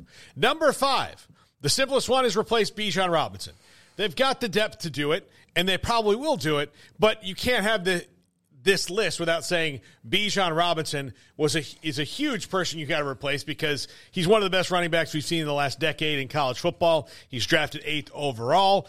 Yes, they've always been able to kind of roll through running backs there, but he was very special, and Jonathan Brooks, Jaden Blue, they should be up to the task. They're not expected to be Bijan Robinson. You got to replace him, and you have to replace Roschon Johnson as well. That's a 1-2 punch that was really good in the running game. They have to do that. I think that they can. I think this is probably the easiest one of the list to do, but you can't have this list without mentioning Bijan. Yeah, I mean, there's going to be some drop-off unless they just have another top 10 type pick on campus, which they very well may. But I think even those guys are young at this point, so to expect them to, perform the way Bijan did after a bit of seasoning is, not fair. And he's just an all-world talent to begin with. So, yeah, I mean, he's going to leave big shoes. I think they can mostly fill them, at least initially. Beyond that, I think they'll be pretty okay. But there's just certain moments in games where he makes a move that not everybody else can make that's just, separates him as being the special type of player that he is. So they'll miss some, but I don't think this is something where it's a giant hole on their roster. No, but I couldn't not have him on the list. Number 4, win more than 9 games, something that Steve Sarkisian has not done in his head coaching career, and this team is primed to do it. But if they're going to win this league, for sure, now, they might be able to win it at 9 games. We don't know. But, for sure to win this league, they've got to win more than 9 games. They're going to be favored in 11 of the 12 games, absolutely. And they need to, probably be 11-1 or 10-2 if they go into the Big 12 championship game to ensure that they can do that. So they've got to do that. This is Sark's best chance to do that, at least outwardly in the season. But they've got to do that if they want to win the Big 12. Well, last year, K-State won 10 games, and TCU won 13. So, I mean, that's about right. Would be at 9 wins because they had to have that to get to where they were. So, win more than 9 games, and you'll find yourself playing for a Big 12 title, most likely. And, depending on how many more, like you said, maybe a college football playoff or something along those lines. I'm not going that far with it. Like I did select him as my favorite to win the conference, but I don't know that I'm jumping on the college football playoff train. Well, they're 10-2. They're not going to be in the playoff, and that's right. Where I kind of envision them. Yeah. So close but no cigar. Yeah, I think that they'll be right in that neck of the woods, but it definitely needs to be more than 9 games. One would think, or it's just an interesting year, an ugly year where everybody beats up on each other so much. Because we've been sitting here speculating about how good everybody's even going to be. There's so many questions. That's certainly possible that everybody could just eat their own, but that's the ballpark. Number 3, make sure the stars shine on defense. That means Ford. That means these guys that are picked to be well. Jalen Catalon, they've got to make sure that those guys are key parts of every game, and that the defense is not an afterthought, which in several of Steve Sarkisian's previous head coaching stops, it has been. The defense is much better last year, and they seem to know what they're doing there. But to me, I think for them to take that next step, they really have to make sure that these guys that they believe are studs and everyone else in the country thinks are studs on defense are a huge part of why they're winning games. They've got some talent, as you mentioned, and, I'll just take however it gets done. I don't care if it's a team of just no-names or if it's, 3 or 4 stars that lead you the rest of the way. I mean, they've certainly got the talent. I do wonder, and I'm like everybody else, and, just how much of an impact Gary Patterson made last year, how much of that is no longer a part of the equation because he's moved on. I do think he deserves some credit, but we just don't know really how much. Like, how much was him, how much was Kwiatkowski, how much was, others that dabble. But they do have some stars, and if those guys are in the headlines and getting accolades, and that means something's going right, and they're doing well on defense. Yep.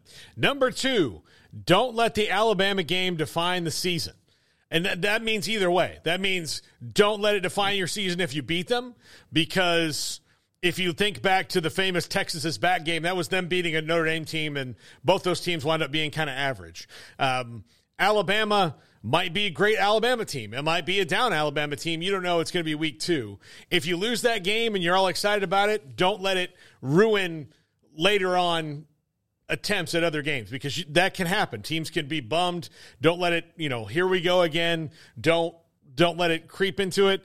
The Alabama game has to be looked at as a total one-off for them, in my opinion, for them to really roll through. Like, yes, they won it. Let it build. If they win it, let it build confidence. If you lose it, completely clear it and move on, because it has nothing to do with you winning the Big 12. But if you show weakness in the aftermath of that game or too much pride, then you're going to be in trouble.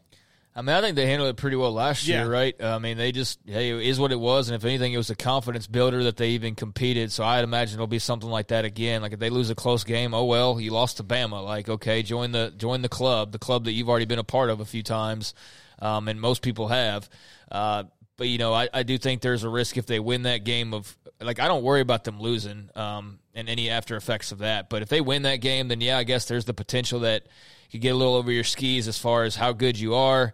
But I don't know. Let's let that time occur first, because that's not a given. Although, there's definitely a lot of people out there that think that they could very well knock Bama off. And, with that could come a lot of, we are back and everybody's telling us we're back. And, we've seen that song and dance before. So, don't let the saying go, don't let the highs get too high, the lows get too low. That's how you got to play it even keel. And if Steve Sarkisian's a smart coach, and he appears to be, then that's how they'll play that. Yep.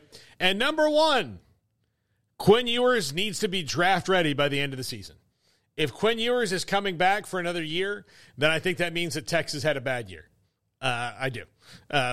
Unless it's just one of those things that's ridiculous. But if Quinn Ewers is draft ready, and I mean he's going to be a first-round talent and all that, then that means that Texas has probably won the Big 12, because that meant he's doing what everybody expects him to do, which is deal this year. But in my opinion, if Quinn Ewers is not in the draft this next year, if he comes back and uses another year of eligibility, that's probably means Texas got close but didn't win the Big 12.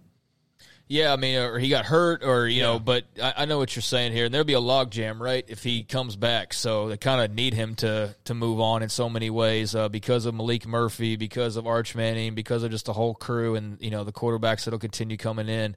So, I mean, I don't know. On the one hand, like, I feel bad for Quinn Ewers, because he was preordained to be like at Texas for 2 years and gone to the NFL to be a first-round pick guy.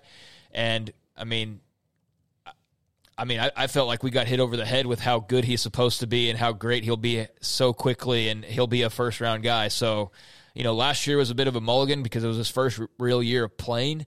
But, I think this year will say a lot about, where exactly they are. And if he's performing like a guy who's good enough to go off to the first round of the NFL draft, then, like you said, they're probably having a pretty great year. And if he's there, maybe he has to transfer to like West, if it start talking about that, then things went really sideways and he's probably not starting after a while. And Malik Murphy or somebody else has taken over the reins. So, yeah, a lot of eyes on him. He seems prepared for it. He's got talent. Definitely was banged up a bit last year and really way too overhyped. I mean, he's really good, but dude, like, let him get there. Like Arch Manning's already won 3 Heismans, you know. Let him get there. But I feel like with Quinn, it's not his fault. There's just such high expectations. So yeah, he's going to be fascinating to see, you know, progress throughout this year and where that ends up when all is said and done. Absolutely. All right. Thank you to Levi, Graham, Emery, Garrett, all here. Jack McKenzie will be back from vacation. And maybe he wasn't overhyped. Maybe he'll show that this year. But up to this point, you see why people are so high on him, but it's also like we still need to see a bit more. So, yeah, that's going to be interesting. And, yeah, Jack McKenzie will be back. That's good. Be back on Monday. So will Smokey. We'll hear for 2 days and then off to Big 12 Media Days. Thanks to Josh Neighbors, Brian Estridge, and Collin Wilson as well. And, of course, to Phil Bennett. We are off for the weekend, as everybody is. We'll see you on Monday. Have a great weekend, everybody.